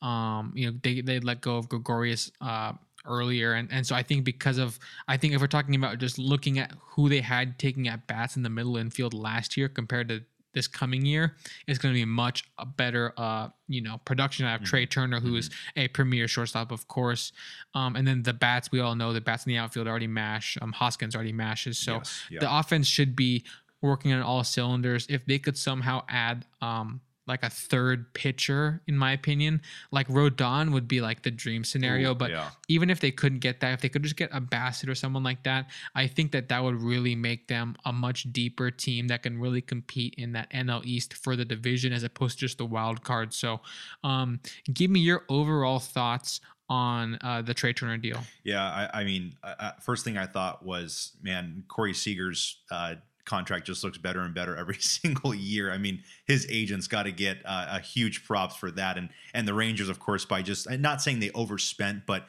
they went to a rage spend as well, where 10 years, 325 mil, so you're getting about 32.5 mil AAV. Compared to Trey Turner's, he's getting about $27 million a season for this contract. But I mean, what an awesome signing for the Phillies. I mean, coming off an insane wild card push, 2.5 weeks of amazing baseball being played in Philadelphia. Not the season they wanted, but just a great finish on the year to get that third place in the NL East, and then of course the last wild card spot. It's a move that I don't 100% know, Alex, if it makes them a second or a first place team in the East. The East is very, very good. It's very deep. I am curious to see exactly how some of these teams finish out. I mean, you'd have to say the Mets kind of, I don't know if they've gotten better. I don't think they've gotten really a lot worse. So you can look at that aspect. The Braves haven't really made any moves at all. They've kind of just been standing there. So we'll see if they can get their shortstop back if they bring him back, or if they move on to more younger talent. But the Phillies have definitely taken a step in the right direction. One bad thing about them right now is they're going to be missing, I think, one half of Bryce Harper. Is he able to DH? Did you hear that at all? I think he can start swinging. I think it was like 2 months or 6 weeks or something like that. So he won't be ready opening day, but he won't miss a crazy long time. Okay. For some reason I thought he was going to have to miss the first half, but maybe that's just for him playing outfield reasons, because I would think they'd want him in the outfield over. I don't know. And there still was some uncertainty on what the thing was. I think someone said it was Tommy John and someone said it was something else. So if it was Tommy John, then I think that means he can't throw. So I don't know when he could play outfield. But I remember when Shohei had Tommy John, he was DHing, but the big thing was don't get hit in your like right elbow. But he had so much padding on his right elbow. But it's not so much the bruising and the physical impact of a baseball. It's just that you just don't want some of those ligaments and tendons to be stretched out too much. So that's fine and all that. If he can still DH, and maybe he'll miss, the first 3 weeks to first month of the season, but that lineup just got even more deadlier, Alex. I mean, Gene Segura was a good hitter throughout the season, but he wasn't at this level of Trey Turner that we've been seeing for, the last 3 to 4 years now. So that's honestly insanely special to see, and what he can provide for that team. It's going to be a really fun year again in the NL East. I feel bad for teams like the Marlins and the Nationals again that kind of have to go through just all these juggernaut teams in this division for another season, and to kind of see how this Phillies team can kind of hopefully increase their win total, get to a better spot, and make another strong push for the postseason run. Thoughts on Trey Turner, I guess, for you, Alex? I mean, he's a cool player because I love the speed. He does play good defense. Did make some questionable errors in the playoffs last year for the Dodgers. Some routine plays that did not get made, but he's just such a fun player to watch. He has good power, good speed. It just seems like if he gets one in the gap, it could be a stand-up triple for him. So thoughts on Trey Turner going to back to the NL East? Yeah, I like him. I like him for the Phillies, of course. I like him in anyone's middle infield, especially with Bryson Stott. I can see some slick plays being made there. I really, it's funny. My first thought is that everyone's gonna say that they got their like leadoff hitter, right? I just don't want him hitting leadoff. For me, he's what most people want in a leadoff hitter, but he's not what I want because he hasn't walked that much. I really want a guy that walks. I think him hitting behind Schwarber is actually an amazing thought. I like Schwarber. People think it sounds weird. Get Rhys Hoskins out of there. I think because from my perspective, Schwarber's gonna walk a lot, and when I have Schwarber on first base, I want someone with speed at the plate to beat out a double play. I'm always really kind of focused on like, I hate getting doubled up. How can we avoid that? That's true. Put speed behind a guy that's gonna get on base a ton, and then after Trey Turner, I would just go Harper, someone who Harper, Real Muto. I like that a lot. And then you get into, of course, Hoskins, Castellanos, Bohm. Then we're talking about Bohm hitting like 7th. That's some good depth there, especially if Castellanos has a bounce back. So I think their offense has so much potential. Marsh, Stott down at the bottom if it's a righty pitcher. So I think that there's tons to like. If you are a Phillies fan, of course, you wish you won the World Series last year, but at least your team is not going to say, "Oh, hope you fans enjoyed it," but they're actually gonna kind of bounce back in full force. But Travis, I have a tangent question, kind of going off the Turner contract. $300 million, correct? That's on the total amount of money for 11 years. Yeah. But just focusing on the $300 million, how many guys for the rest of this free agency do you think sign for over what Trey Turner is getting, $300 million? Yeah, Aaron Judge is definitely one of them, and then I think it depends on the years, but I feel like Correa has to be on there as well because I think Correa has definitely it's funny how I looked at the season last year, and he didn't make first or second team, but he had a great year for what He did. For the games he was able to play. And then of course in 2021, that was his career season with the Astros. We all thought, okay, I know he showed it wasn't a fluke at least last season. Exactly. It showed that he has great power. He's a great defender, one of the best defenders on the free agency market over the past 2 seasons, Carlos Correa. So you knew you're going to get, a 6+ WAR season from a guy like him if he's healthy for 140 to 160 games. So I think that right now I'm looking at Correa and Judge are the only guys that can get north of $300 million right now. In my head, I don't see. So you think the number's 2?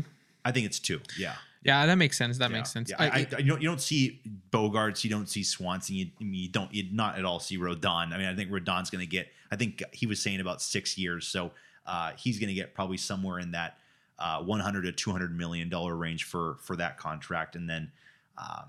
I don't really know too many guys in those right now. I think that makes sense picking 2. I just had the thought because when Seager signed for the Rangers last offseason, we all kind of thought, oh, so now what's Correa going to get? He has to get more. He had a better year. And then it kind of surprised us all when he didn't get that money that we thought he might. So I thought I'd kind of throw it at you this offseason so we can kind of see. And he's younger than Trey. So he is. Correa is younger. He probably wants more guaranteed. I mean, I mean, I don't think he's gonna get 11 years. I think that Trey Turner's it's actually really interesting. I love trying to think about how a player is going to look, because Harper is going to be a corner outfielder or a DH for the rest of his career. Yes, but Trey Turner, I really wonder what a 37-year-old Trey Turner looks like. You're going to lose some of that speed, but I wonder if second base. If you keep the reflexes, you might be playing some second base. Yeah, left field. I mean, he played some center field, so he's definitely not playing center field at 37 though. So right, maybe some left, like you said. I could see it. It's interesting, and then a guy like Correa, we both talk about this off the air. We see him developing into a third baseman very easily. A-Rod. He has the arm strength for it. He has a pretty, a decently sized frame. He's no small shortstop. So I think he's one of the biggest shortstops. I think he slots over to third baseman quite nicely. I know he has like the hot glove. He has the fast arm, so I can see that making too much sense as he gets into his mid-30s, maybe late 30s. And so and then Swanson, I actually have no idea. Maybe second base.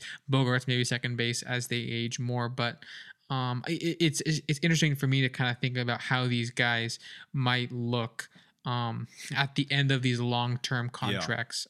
Trout's someone who also, Travis, I think at some point, who knows when, will probably switch over to right field, maybe left field, and maybe in his, he'll be an Angel till he's like 39, 40 or something like that. I forget when the contract ends, but at that point, maybe a DH. But either way, Travis, it is a lot of fun to kind of think about what this Turner contract might end up looking like and what these other shortstops might end up getting. But let's keep it rolling. There's not that many more signings to talk about. I do have a couple written down here.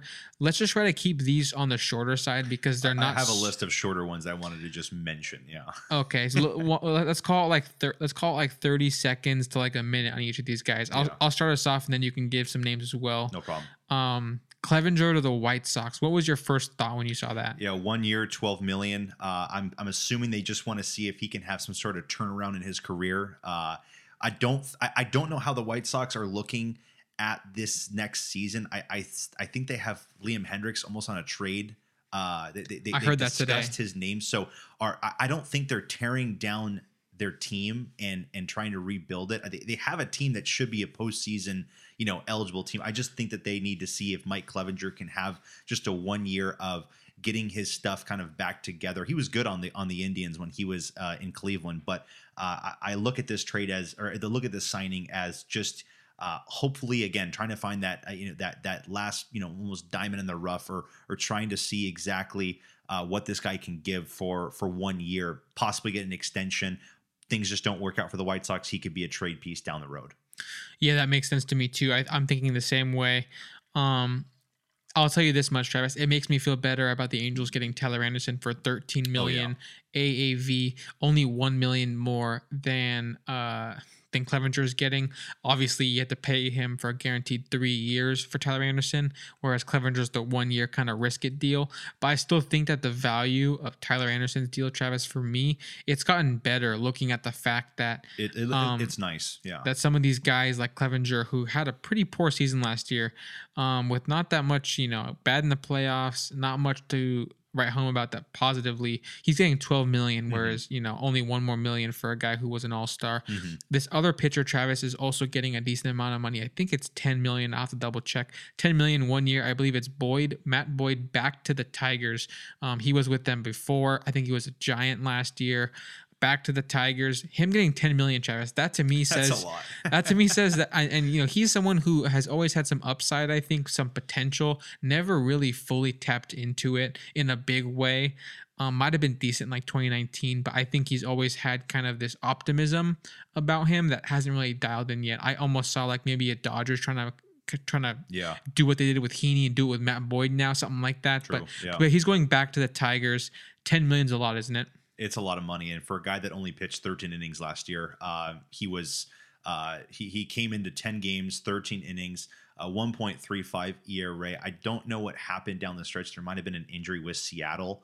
I don't even think he pitched an inning with the Giants. It says that he went to the Giants last year, but did he not pitch once? He did not pitch once with the Giants. So it's, again, I think it's just another deal that the Tigers are hoping they can flip him some way throughout the season.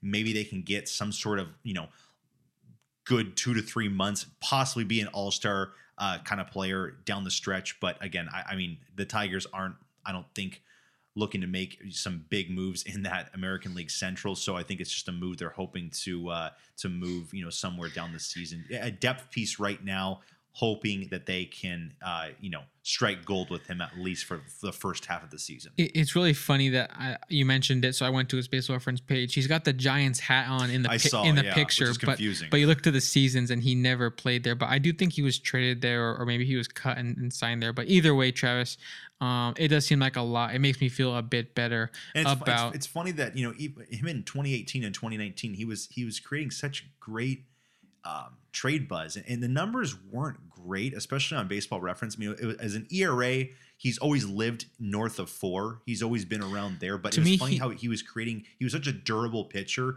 that he was creating so much buzz. To me, he was like a Angels version of Heaney, where we all kind of knew he had some good tools. Yeah. There was just some things that weren't working, things that weren't being tapped into. It still has not really worked out completely for him. Let's move on to another pitcher, Travis. I'm talking about Kyle Gibson. He is going to the Baltimore Orioles. I think the deal here is, I'm looking. It says he's still a free agent on Baseball Reference. So it was 1 year, I believe, right? It was a 1 year deal. I'm almost positive. But one thing I'll say, Travis, is even though his season was not great last year, he had a 5.05 ERA with Philly. That is definitely below average last season. Yeah. The season prior was much better at 3.71. That was an all-star year for him. I'll say this: last season for the Phillies, talking about a pretty bad defense behind them for most of the season. He will be going to Baltimore, which is, as we all know from this season, Travis, hitters don't hit here very well. That's true. That's left field, I think, is going to help his ERA quite a bit. I think the ERA gets better next season. I think Baltimore has a pretty solid defense. I know Jorge Mateo is a pretty good defender. I know Cedric Mullins is a good defender. So there could be some pieces there, Travis, that really help him have a better ERA than he did last season. So I'm not saying I absolutely love this deal, especially because I don't even know how much it was for. But I do think that there will be improvement this next season. What do you think? There should be. And again, I think it's just a depth piece that they are bringing in. And like you said, I think that his ERA, it should go down from last year based on that ballpark and everything that he will have to face. Now, of course, he's facing the AL East, tough division. And we'll see how he fares against that. He was in a very tough division, of course, last year in the NL East. But again, it's a depth piece, and I don't even know why you're even bringing it up right now. So, Travis, and even more surprising, why am I bringing this up? Another Baltimore Oriole, Franchy Cordero. Can they finally tap into his potential? Travis, I think we should just skip that one and keep it rolling. What do you say? I think we brought him up 2 years ago. That was a guy that was the Red Sox, like a young guy. But I mean, he clearly has not put it together at the big league level quite yet. But Baltimore's hoping to tap something out of him. We'll see if they can do that. Here's a trade or a signing I think is a bit more interesting. Carlos Santana to the Pirates, Travis. He is someone who, if you look at certain stats, you'd be like, this guy's washed. Like his batting average is not fun last year. His batting average is not good. His power though with Seattle, when he got hot, he was absolutely mashing. I think Seattle did a great job acquiring him. He definitely had a really good stretch with them, especially in the postseason. We all remember that. But even in the end of the regular season, he was mashing the ball very well. He makes great quality of contact. His power numbers are absurd. Contact is not very often when it comes to his swing, but when he hits it very hard. Has good discipline, good eye. For me, Travis, it's a bit weird he's going to be a Pirate. I feel like a playoff team would have taken a flyer for him for a 1-year deal. I'm surprised that, I mean, the Pirates, it's a 1-year deal. It's not like he's going there for like some sort of guarantee, like long term. I thought a playoff team would give him that kind of contract, but first base DH spot for a team like that, he'll be a Pirate. And the Pirates, I think they've already signed like 2 or 3 first baseman this offseason. I don't know what their game plan is, but what is it? It's the Rays, Ji-Man Choi. They got Ji-Man Choi, exactly. I think there was also another guy in that mix, but we'll see how they decide to work that. You know, maybe Santana will go back to catching. Who knows? But I don't think it's very likely. It's the definition of can you give me 3 months, 4 months of quality offense, and then I can trade you. It could be a good flip. It could be a good flip. And I looked at that and viewed that as it's basically the Pirates looking to flip him. It's kind of like last year. I think the Diamondbacks got Melanson for 2 years and like $11 million or something like that, Alex. And I thought, man, if he could have, the Melanson seasons of, I think it was 2019 or 2020, that or even 2021, I think, when he was, I forget which year he was closing out for the Braves. I think it was 2020, but and he was 2021, he was with the Padres. But I just thought, man, if they can go down the road and he can have a good season in the bullpen, then that would be obviously a good flip situation, because you'd be getting Melanson for the rest of the year, and then of course one more year after that. But I look at this situation again, it's just about flipping him somewhere during the season. Pirates are not contending. You don't think so? I do not. Sadly, I just do not think so. So, well, this question will also tie into that very idea, Travis. Do you think Brian Reynolds, who requested a trade apparently today or yesterday, do you think he starts opening day for a different team? I will add this note on the top. MLB is not NBA. NBA, when you ask for a trade, you're probably getting traded. NFL, if a quarterback wants out, he's probably getting traded in a year or less. MLB, you don't see this very often, where a player asks out. But I will say this, Travis. Brian Reynolds is someone who I think has a lot of upside. We both, I think, have a lot of respect for him as a player. He was a rookie as recently as 2019. I remember that season. He had a batting title or close to it. But 130 OPS plus as a rookie. So he finished 4th that year. He was very productive. Yeah, he had a 314 average, which is very good. And then 2021 and All-Star 2022, his one of his better seasons as well. So I think that there's just tons to like about him. But I'll note this. I kind of get why he's asking out, because he's going to be 28 start of next season. Yeah. And he won't be a free agent up until 2026. So he doesn't want to be a free agent when he's like 31. He wants to be a free agent, or not a free agent, but he wants to have a change of scenery sooner than later. He doesn't want to wait for this Pirates rebuild, Yeah. So do you think they grant that request and get a haul for him? Somewhat of a haul of prospects, because you're getting a few years of a good outfielder, all-star kind of guy. And especially, I think the situation that he goes to, man, he could be a scary center fielder. The teams that come to mind that could use all-star center fielder. Dodgers. Dodgers could be good. Padres could be really scary. Yeah. Mets could be fun if they don't go with Nimmo. Here's a scary thought, Travis. Astros center fielder. Yeah. That would really complete their team in a crazy way. I'd like to see him batting second behind Altuve before Alvarez. That'd be a really fun bet for them. So do you think, yes or no, Pirate or another team opening day? I think yes. I think him requesting, and I think he's a name that I have been thinking about for, I would say, the last 2 seasons on why the Pirates do not flip this guy from what he was last year, a 912 OPS, a 145 OPS plus last season, and over a 300 batting average. And great great extra base hit numbers for a center fielder, was an all-star, top 11 MVP last year. I was questioning why they didn't do anything last year. They kept on to him this season. He again had a great year this season. And I just feel like the Pirates would be, I don't know. I just think the Pirates would be stupid to keep this guy. I mean, he's going to be a great player this next coming season. Why are you keeping him when you're probably not going to sign him when he's a free agent, and you probably don't want to because he's going to be, coming into his 30s and he's going to, of course, he's probably not going to want to play for Pittsburgh when that time comes. So I think a great team that is a playoff team right now would make so much sense. You mentioned it. I mean, I said Dodgers, you said Astros, you named a bunch of teams. I think we even talked about Rangers. I mean, imagine if Rangers were saying, okay, we're now going to put some of our prospects into the Pirates system. We're going to get a guy like Brian Reynolds to hit in our top of the order spots. I mean, he could fix a lot of teams right now. You mentioned Mets as well. The Mets could really solve a lot of problems. He's a great switch hitting, top of the order guy. There's so many teams that would love to have him. I'm just like trying to think of what if tomorrow morning Aaron Judge signs with San Francisco. Imagine the Yankees say, screw that. We're going to go sign Correa and trade for Reynolds. Boom. I think that might be better than they were with Judge last season. I would agree. I was going to say, I think they're better. Yeah. So I think there's so many teams that if they want to be aggressive and just give the Pirates a big package. IKF to Pittsburgh.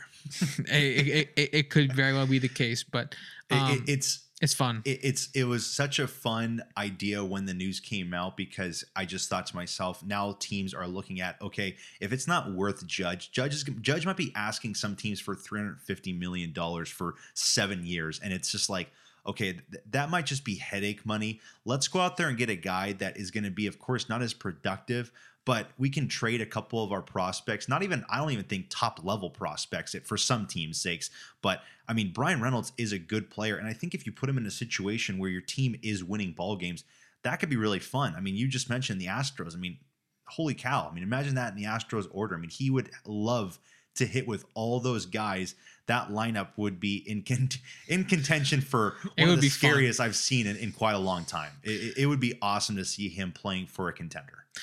So I say yes. I think he will not be a Pittsburgh Pirate on opening day.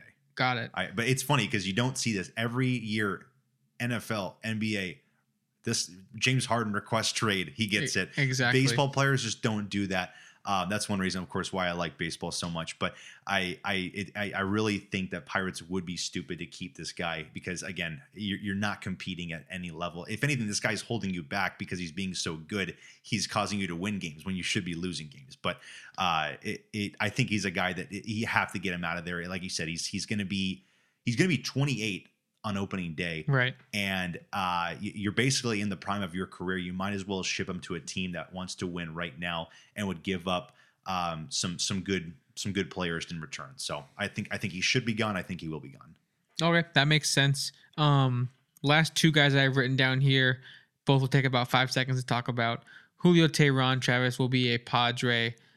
Do you think he even starts for them next year? I had to even think who that guy was, but the name reminded me. It was familiar of seasons past with the Angels. 2020, just 2020. Yeah, sadness. It's a minor league guy. You're hoping in spring training he can have some sort of MLB level, contributions that hopefully he can be in the bullpen. I don't think he would be in the rotation. Maybe he can work his way in if he does well enough. But yeah. And last guy to talk about here, Chris Martin to Boston I think it's a 2-year deal. Was it like $17 million? It was a good amount of money for a reliever who has had good years, but a little surprised to see Boston kind of make that sort of move for just kind of interesting to me. What was your thought? They're making moves for this guy when they should be focusing on extending Devers, and they're not even making that push for Devers. I don't know what's going on in Boston because they've gone from a team that I feel like was pretty good to spending money now to we're not going to pay Mookie, we're not going to pay Bogarts, and now we're not going to pay we're not it's looking like they may have not made Devers, the move yet to pay Devers, and so it's kind of sad. I mean, they spent so much money when they got Carl Crawford a decade ago, they got Adrian Gonzalez a decade ago, they got Chris Sale 5 or 6 years ago, and now it's just becoming they don't want to spend the money. Now, of course, they, 2 years ago, Alex, they were, in game 5 of the American League Championship Series on the verge of, almost going up 3-1 against the Astros. But I just think that they need to focus on lock that guy at third base up. He's going to help you out for a decade to come. And he's young and he's good. Make him an all-time Red Sox kind of guy. So it's funny that they're focusing on other areas that I don't think that's going to help them at all. But I could be wrong. The Red Sox, for some reason, at times just love to surprise. They love to surprise you. Yeah, exactly. So that pretty much wraps up all the signing. I also had Eflin down. I was going to say, point out Eflin because that is the biggest Rays signing in history, I believe, right?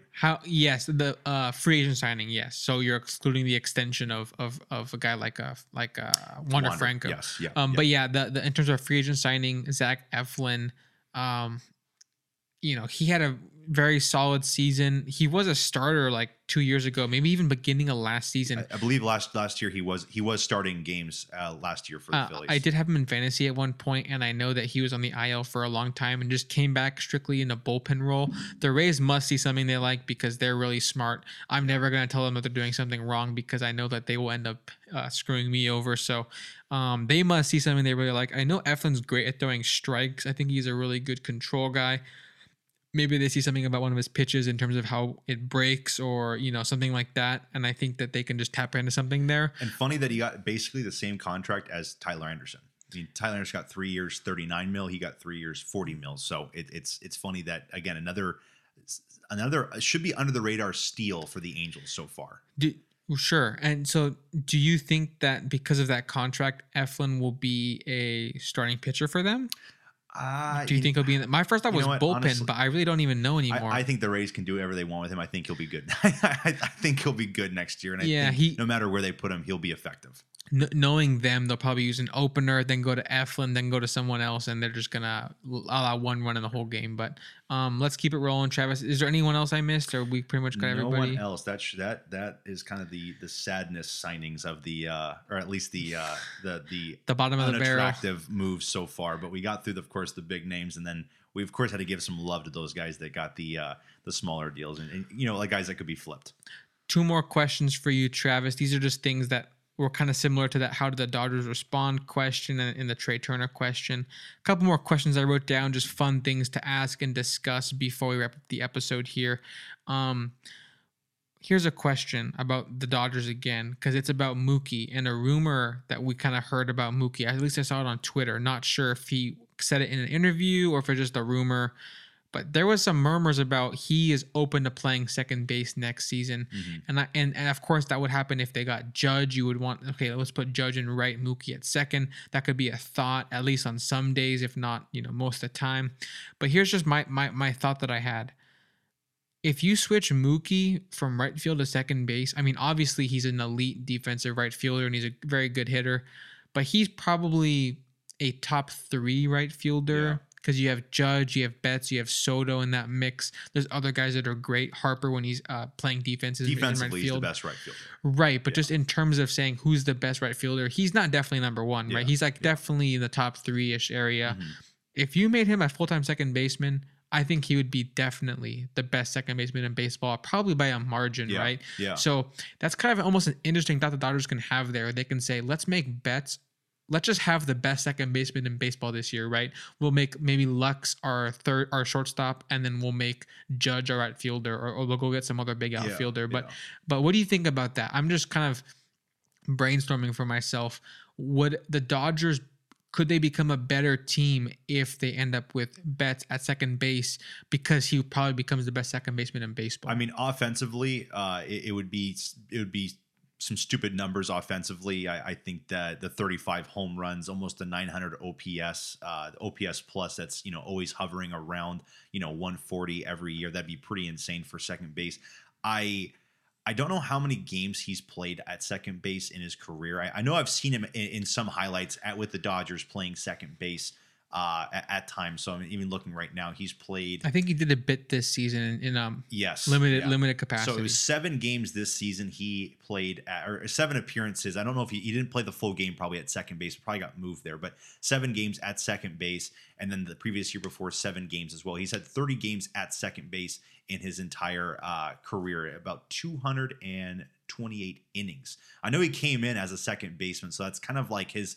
I don't think it was his first position, but he definitely has that trait. I don't know. I mean, I definitely think he won't be as effective defensively as an outfielder as he is as a second baseman. I think that's just a completely different animal coming in from you have how much time to react in the outfield to now you have less than, sometimes, I mean, in some instances when Shohei Ohtani hits a line drive to the second baseman, you have less than a second to think. You might just think, I either got to body this up or I got to put my glove in. Especially in now, front of the especially now you can't shift out into being in the grass. Exactly. And so now you're basically you're looking at a second baseman that is going to have to change up all of his reaction times. I see his defense, of course, dropping, which might make him a less valuable player. That's just my take on him moving to second base. I don't think he can make the full 100% successful transition and be just an elite second baseman. I think that there will be some growing pains learning that position, being a primary second baseman. So I don't like the move to second base. If you're going to get a guy like Judge, then that definitely could be an option. But now that you have let go of Cody Bellinger and Judge likes to play center field, now you basically can have Judge play center and have Mookie play right and have some prospects, or you can have Luck stay at second base, or whatever you want to do, put Muncy at second base. But I should say that it would not be surprising if the Dodgers can fix him into a second baseman or back into a second baseman, just because I feel like they do a good job in, they made Chris Taylor a great shortstop, second baseman, third baseman, left fielder. They made Muncy a great first base, third base, second baseman. So it would not be surprising, but I don't know. A guy like Mookie, who is on the verge of course being first ballot Hall of Famer, the biggest comparison for me is Roberto Clemente. He has just the assets that are just so much alike. For me, traditionally, I like him staying in right field. I like him being just that scrappy traditional right fielder that a guy like Clemente are such good comparisons, both those guys. So it's interesting that they would even like to make that entertain that idea. But did you have any problem with him moving there? I mean, he would be an insanely good offensive second baseman. Imagine if he was a second baseman his whole career, Alex. Imagine that 2018 season. He's a second baseman. I mean, you're looking at the greatest second base season possibly of all time. Yeah, I do think that there is reasonable concern moving to second base. Like you said, it's so different from right field. I still do think that he would get it done defensively. I just think that he is too well-rounded. He's Travis. He's just so weirdly athletic and coordinated. Yes. We see constant highlights. He can dunk a basketball. He's not that tall. He's bowled a 300 before. I seen him run a route. He shook some college safety. He totally just duked the guy. He's a natural. Yeah. So he just plays sports at high levels, just across the board. So I would not be surprised if he could play second base defensively, even at his current age and kind of lack of playing it for probably several years. But I think it just comes down to what offseason they have. If the Dodgers sign 2 more outfielders and maybe they see it as the best way forwards, I think it's just kind of good to have a guy with that level of flexibility. Mm-hmm. You can have confidence that Betts has the talent to do second base or right field if needed, even center field if needed. So I'm excited to see kind of how the Dodgers address the rest of their offseason. Travis, last question before we get ready to wrap up and cover our last couple things. Here's a fun question. Really simple. A new pitcher is now in the Big Apple, but who right now is the best pitcher in New York City? We're talking Mets and Yankees. The big 3 candidates, of course, Verlander, Scherzer, and Cole. Who do you like best as pitcher number 1 in all of New York City? Yeah, that's tough. I mean, you want to go Cole. I would probably lean more with Garrett Cole, but I mean, last year was good and bad. I think I just saw more of the bad starts with Garrett Cole last year, and last year, you saw Justin Verlander have such a great season and so many good starts. Now, of course, the postseason's different, but It's tough. I mean, I probably still will lean Cole, but You think it's up in the air? it's definitely up in the air. It's tough, and it comes back to that conversation we had a couple months ago where it was, DeGrom is still that ace, the best pitcher in Major League Baseball right now if we had to make a draft, and who's number 2? And I think I told you I would have 6 pitchers or so that I could just throw out there, and it'd be tough because it used to be DeGrom, Cole, and now it's DeGrom and Question mark, yeah. Burns, Wheeler, Nola. There's so many great guys out there. So it's really close. I think I'll lean Cole, but I still, it's tough out there. I just don't.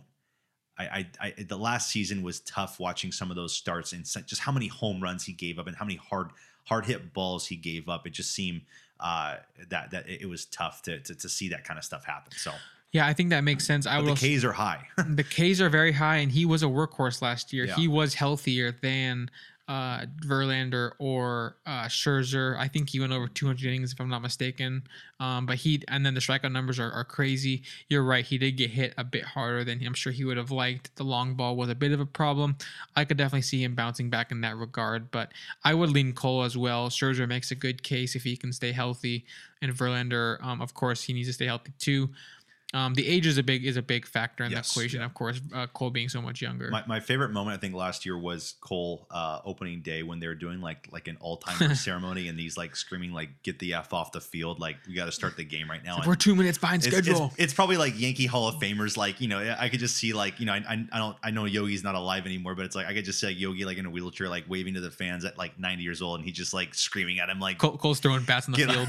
Get off the field! We got to start time. And I think he gave up like a Devers 2-run home run in his opening day start in the first inning, and you're like, oh boy, like it's already coming here. And even looking at his numbers, led the AL in home runs allowed, but also led MLB in strikeouts. So I mean, it's kind of two sides of the same coin. They're kind of funny. He's throwing heat, but when guys make contact, it could be a bad recipe right there. And he plays in a ballpark that you're going to give up a lot of just stupid home runs. I think I've seen so many home runs where guys have it feels like a bunt could go out of the right field porch. But Travis, another good thing you're not factoring in is Ji-Man Choi is out of the division. That's true. He was Garrett Cole's daddy, and now Garrett Cole can rejoice. That's true. That's really good. Yeah. But Travis, let's switch over to our last kind of main topic.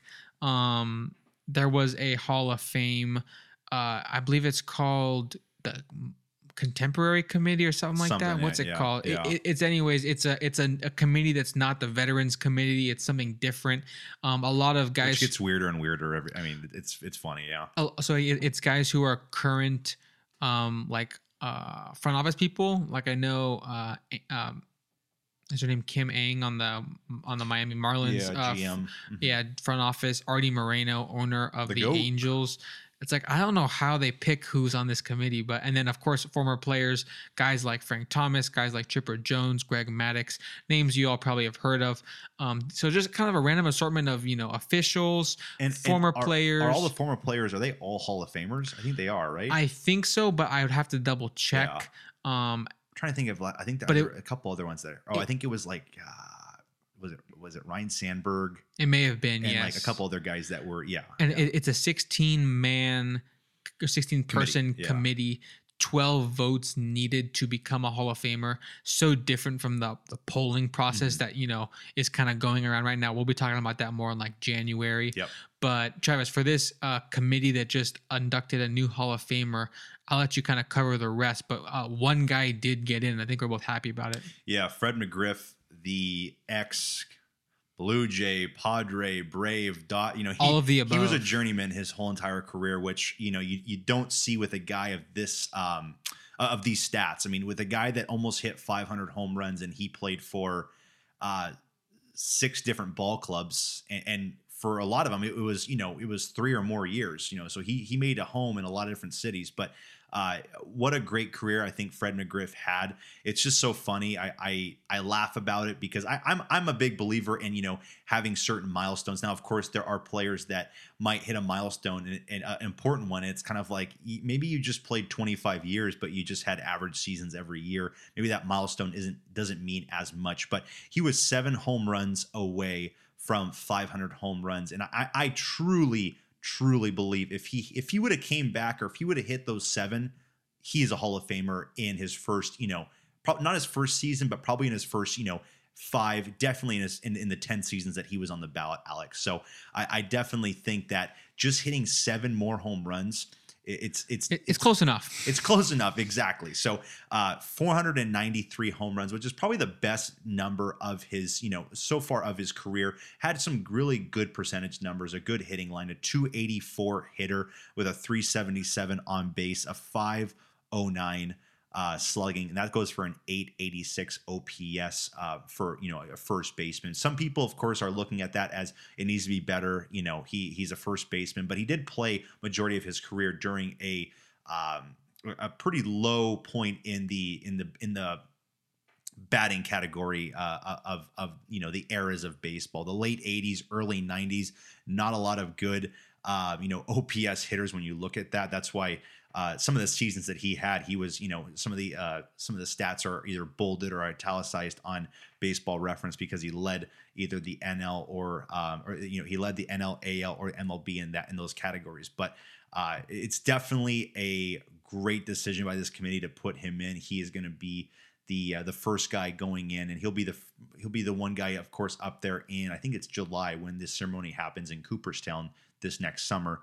And we'll see exactly if anyone can join him in Cooperstown this season. But it's definitely deserving, Alex. I think we made our cases when it was like his final year, and then also when he was off the ballot. It was just definitely kind of a shame, because he put together a really good season. I think also you don't look too much at the postseason numbers, but he had some good postseason numbers as well, playing with those Atlanta teams in the middle stages of the 90s.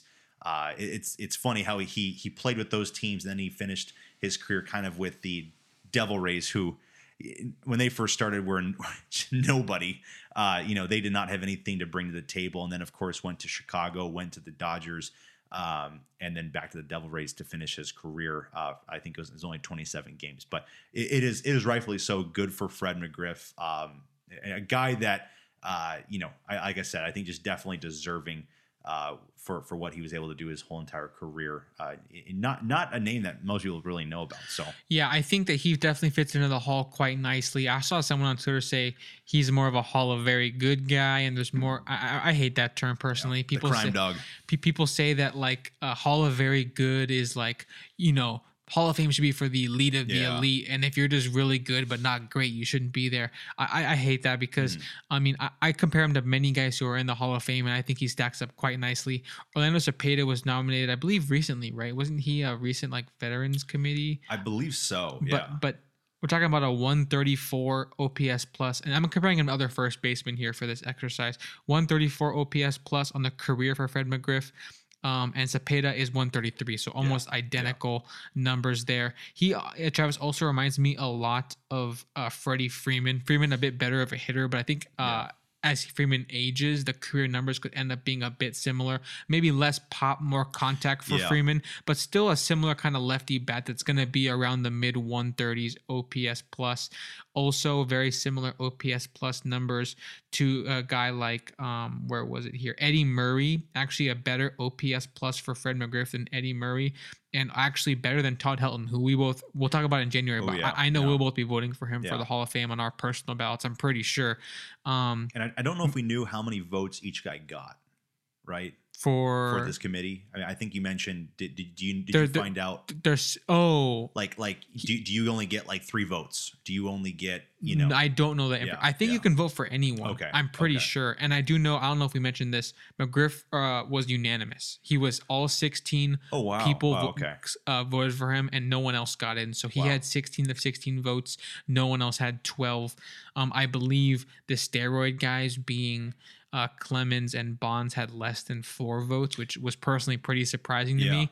I thought they would do better on this than the writers' poll, but it's looking like it might be the opposite. Definitely, you see that didn't. I mean, it's funny that and Schilling also did not make it, which was a bit surprising. Those guys like Bonds and Clemens did not have the respect probably from their peers. I mean, you look at how many guys that played with these. These juggernauts of the game, and maybe they just weren't fans of these kind of guys. So again, it goes back to the whole you got to judge on each person's character, which I could honestly care less. I mean, again, it kind of, to me, it comes down to what did you provide out there? What were your stats? You know, what kind of player were you? That kind of thing. I mean, I think a lot of guys are shunned out of the Hall of Fame because, you know, he wasn't nice to me in the locker room after the post game. You know, he was mean. He was mean in the post game press conferences or something like that. But I think other guys like Don Mattingly and Dale Murphy were of course, I think they might have received 50%, or they might have received 6 to 8 votes, but not enough to get, of course, into the Hall. Yeah. Those are all guys who I'd love to see get some more respect and consideration going forwards on these types of committees. But yeah, Travis, I think that pretty much wraps up most of the episode. One last cherry on top, Travis. Quick shout out, rest in peace for Gaylord Perry, Travis. A Hall of Famer. He is somebody who has some pretty incredible numbers if you look at it. Someone that many people might not know that much about, but 90 career Baseball Reference WAR, a 314 wins on the career, 2 Cy Young Awards. I mean, a lot of good things that people might not just know about. A career 3.11 ERA on Travis. Get this. The innings pitched numbers may shock you. Yeah, that's insane. I'm talking about 5,350 career innings pitched. You look at his prime, it's crazy. 255 innings next year, 293 next year, 290 next year, 325, 328, 280, 340. It's like over 300 year after year. This guy was an absolute maniac. And all these seasons, we're talking about really good ERA numbers. 1 year he did lead in ERA plus. And then, he led in games started, complete games multiple times. So I think he was one of the greats. I think he was in our top 5 rotations for the Giants. I think we had him in there, Alex. I would not be surprised. I mean, 300 wins is a stat, like you mentioned, we probably won't see ever again, or at least in our lifetimes, I feel like, because it's just wins are not really. I mean, talk about 5,000 innings. I know. No one is ever getting there again. Travis, I'm just for curiosity's sake, I'm going to look up Justin Verlander. If you had to guess, how many career innings do you think Verlander has? And Verlander is like the workhorse of our generation, right? It's probably like 2,400. It's not even 3,000. It is actually just over 3,000. Oh, God. But it's crazy how he's Travis. Verlander is like 40. Yeah. And Gaylord Perry is a guy who, over his full career, was almost closer to doubling Verlander's career innings pitched numbers. 3,500 strikeouts. And I'll be honest, I don't know everything about this guy. I'm not a Gaylord I'm not a Gaylord Perry historian, but what I did read on Twitter was that he was one of the last successful spitballers in MLB before they probably started outlawing that and banning that. But he did pitch from 1962 all the way to 1983. So definitely sort of a pitcher's era in his prime, and he was a workhorse. He had that spitball working like no other, but shout outs to him. Definitely. Yeah. It's funny when you look at just kind of these old timers, these guys that just, I mean, how many innings pitched they were able to throw, just some of their accomplishments. Like I said, 314 wins. I mean, that's just unbelievable with an ERA at a 3.11. I mean, talk about that innings pitched with that ERA, efficiency while pitching. So, I mean, guy you probably won't see, come around soon anytime, guys that will put up similar numbers like this. 41 games started in one season. You're not going to see that anymore. You will never see that again. I can assure you that much. You will never see that again. And then also transitioning, Alex, just kind of in some, not of course on the sad side, but it was announced earlier this week, final season for Miguel Cabrera. He is going to be, I think he's ending his contract early. I think he's kind of just calling it quits. He might have 2 more years left. I think he just wants to go out on a note where he knows he's still kind of contributing and doesn't want to feel like he's holding the team back. Exactly. But I think he was one of the better hitters in the team last year. Yeah, which, I mean... somehow. Which I think in the first month, Alex, he was batting like 317 or something like it's that. more sad about the rest of his teammates than it is about for him. Yeah. So Miguel Cabrera, he was an all-star last year, though. He was an all-star. I honestly think he'll be an all-star this year, just for getting him in. The commissioner gets a pick, right? I believe so, because I think he will. I'm sure the commissioner will pick him. He'll pick him. And this is what's kind of funny, because I mean, I don't think Pujols really had the retirement tour that people thought he should have. But I guarantee Miggy will have a really good retirement tour because, of course, he'll be playing all 30 teams this year. He'll have the opportunity. I got to look at the schedule. He might be going back to Florida. That'd be really cool to have him get some sort of cool ceremony at Miami's ballpark. But it is his last season. Miguel Cabrera, he's obviously a Hall of Famer.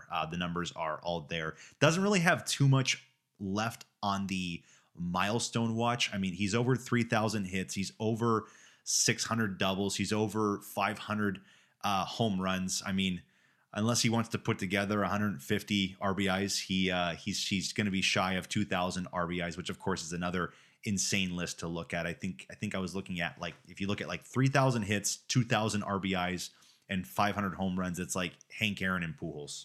Wow. Maybe Alex Rodriguez. I have to double check on that, but it's not a big list. But it's funny that still, Alex, 20 years in the business, still holding a 308 batting average. I mean, the guy is still putting up that kind of batting average. And we know the last, 3 to 4 seasons have not been anything good for his batting average. They've been taking it down, but he'll finish with a 300. What if he chokes that? I don't think he will. I think. What if he just has the ultimate meltdown?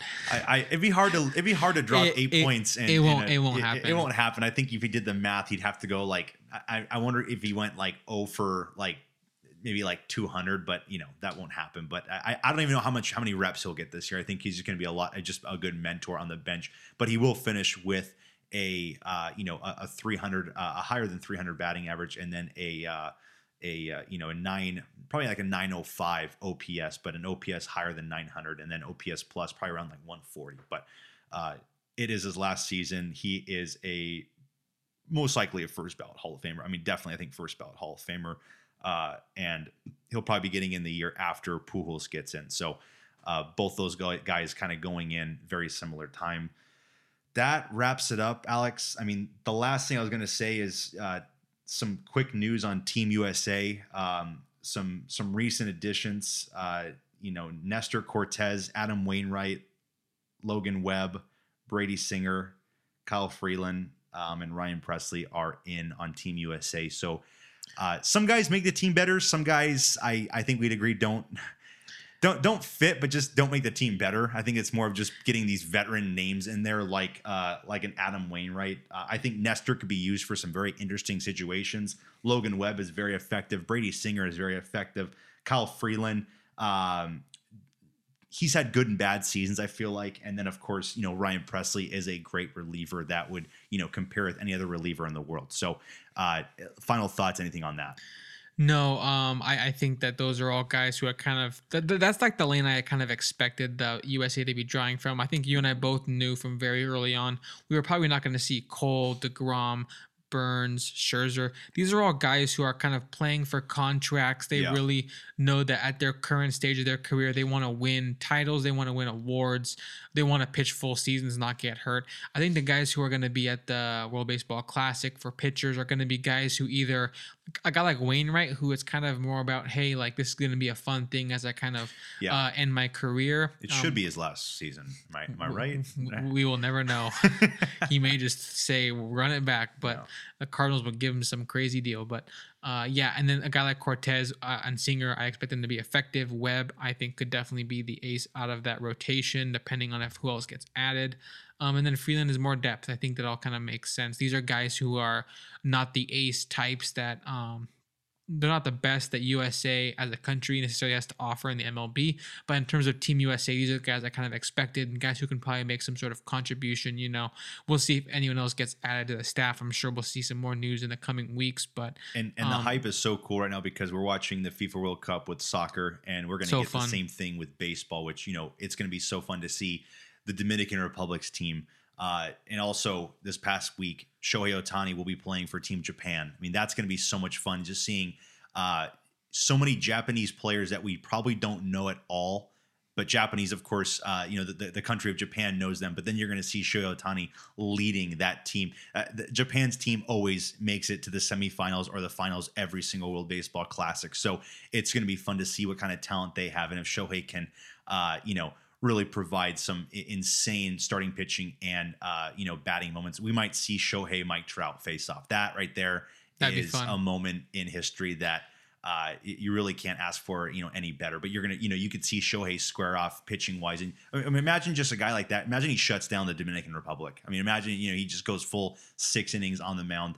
That'd be pretty awesome to see. So it'd be a lot of fun cheering for a lot of different teams in that and seeing those matchups. But one thing I do know is that the Angels, I think, do get a crack at Team USA sometime in March. Yes, that was scheduled. So I think it's time to throw. Suarez, right? Yeah, let's just see which. Will Trout be playing for the Angels or Team USA? I'm sure for Team USA. I think that the Angels, whoever pitcher they want to make look bad, will have a great chance to get that outing. But yeah, you mentioned Ohtani for Japan. I have actually an insider, my former college roommate. Shout out Koshi. He is from Japan. He says that there's lots of national pride with the World Baseball Classic. Yeah. I don't think it's the same way for USA, right? We really are so focused on the MLB season that we never really put that much effort and thought into saying, oh, we have to win this World Baseball Classic. But for Japan, apparently it is a very big deal, very big honor. So Shohei is taking it probably pretty seriously. It should be so much fun to watch him on the national and the international stage like that. Of course, Dominican Republic is a team I think is going to be so fearsome pitching. Travis, their bench looks scary. It's like Ketel Marte and all these guys. It's just like tons of names. It'll be funny how the pools play up. I don't know. I think the United States is in a pool with Canada, Mexico, and then I believe maybe is Israel or Italy? It may be. I forget. I just know. I just love seeing some of the funny like assignments. Like I know Fletcher and his brother Dominic, who's in the Diamondbacks system. They're both playing for Italy. Yeah. I know Tommy Edman is with Korea, which I guess I didn't know he was. Father must be. Yeah. I didn't know he was Korean, but I guess I can kind of see it. Freeman could play for Canada.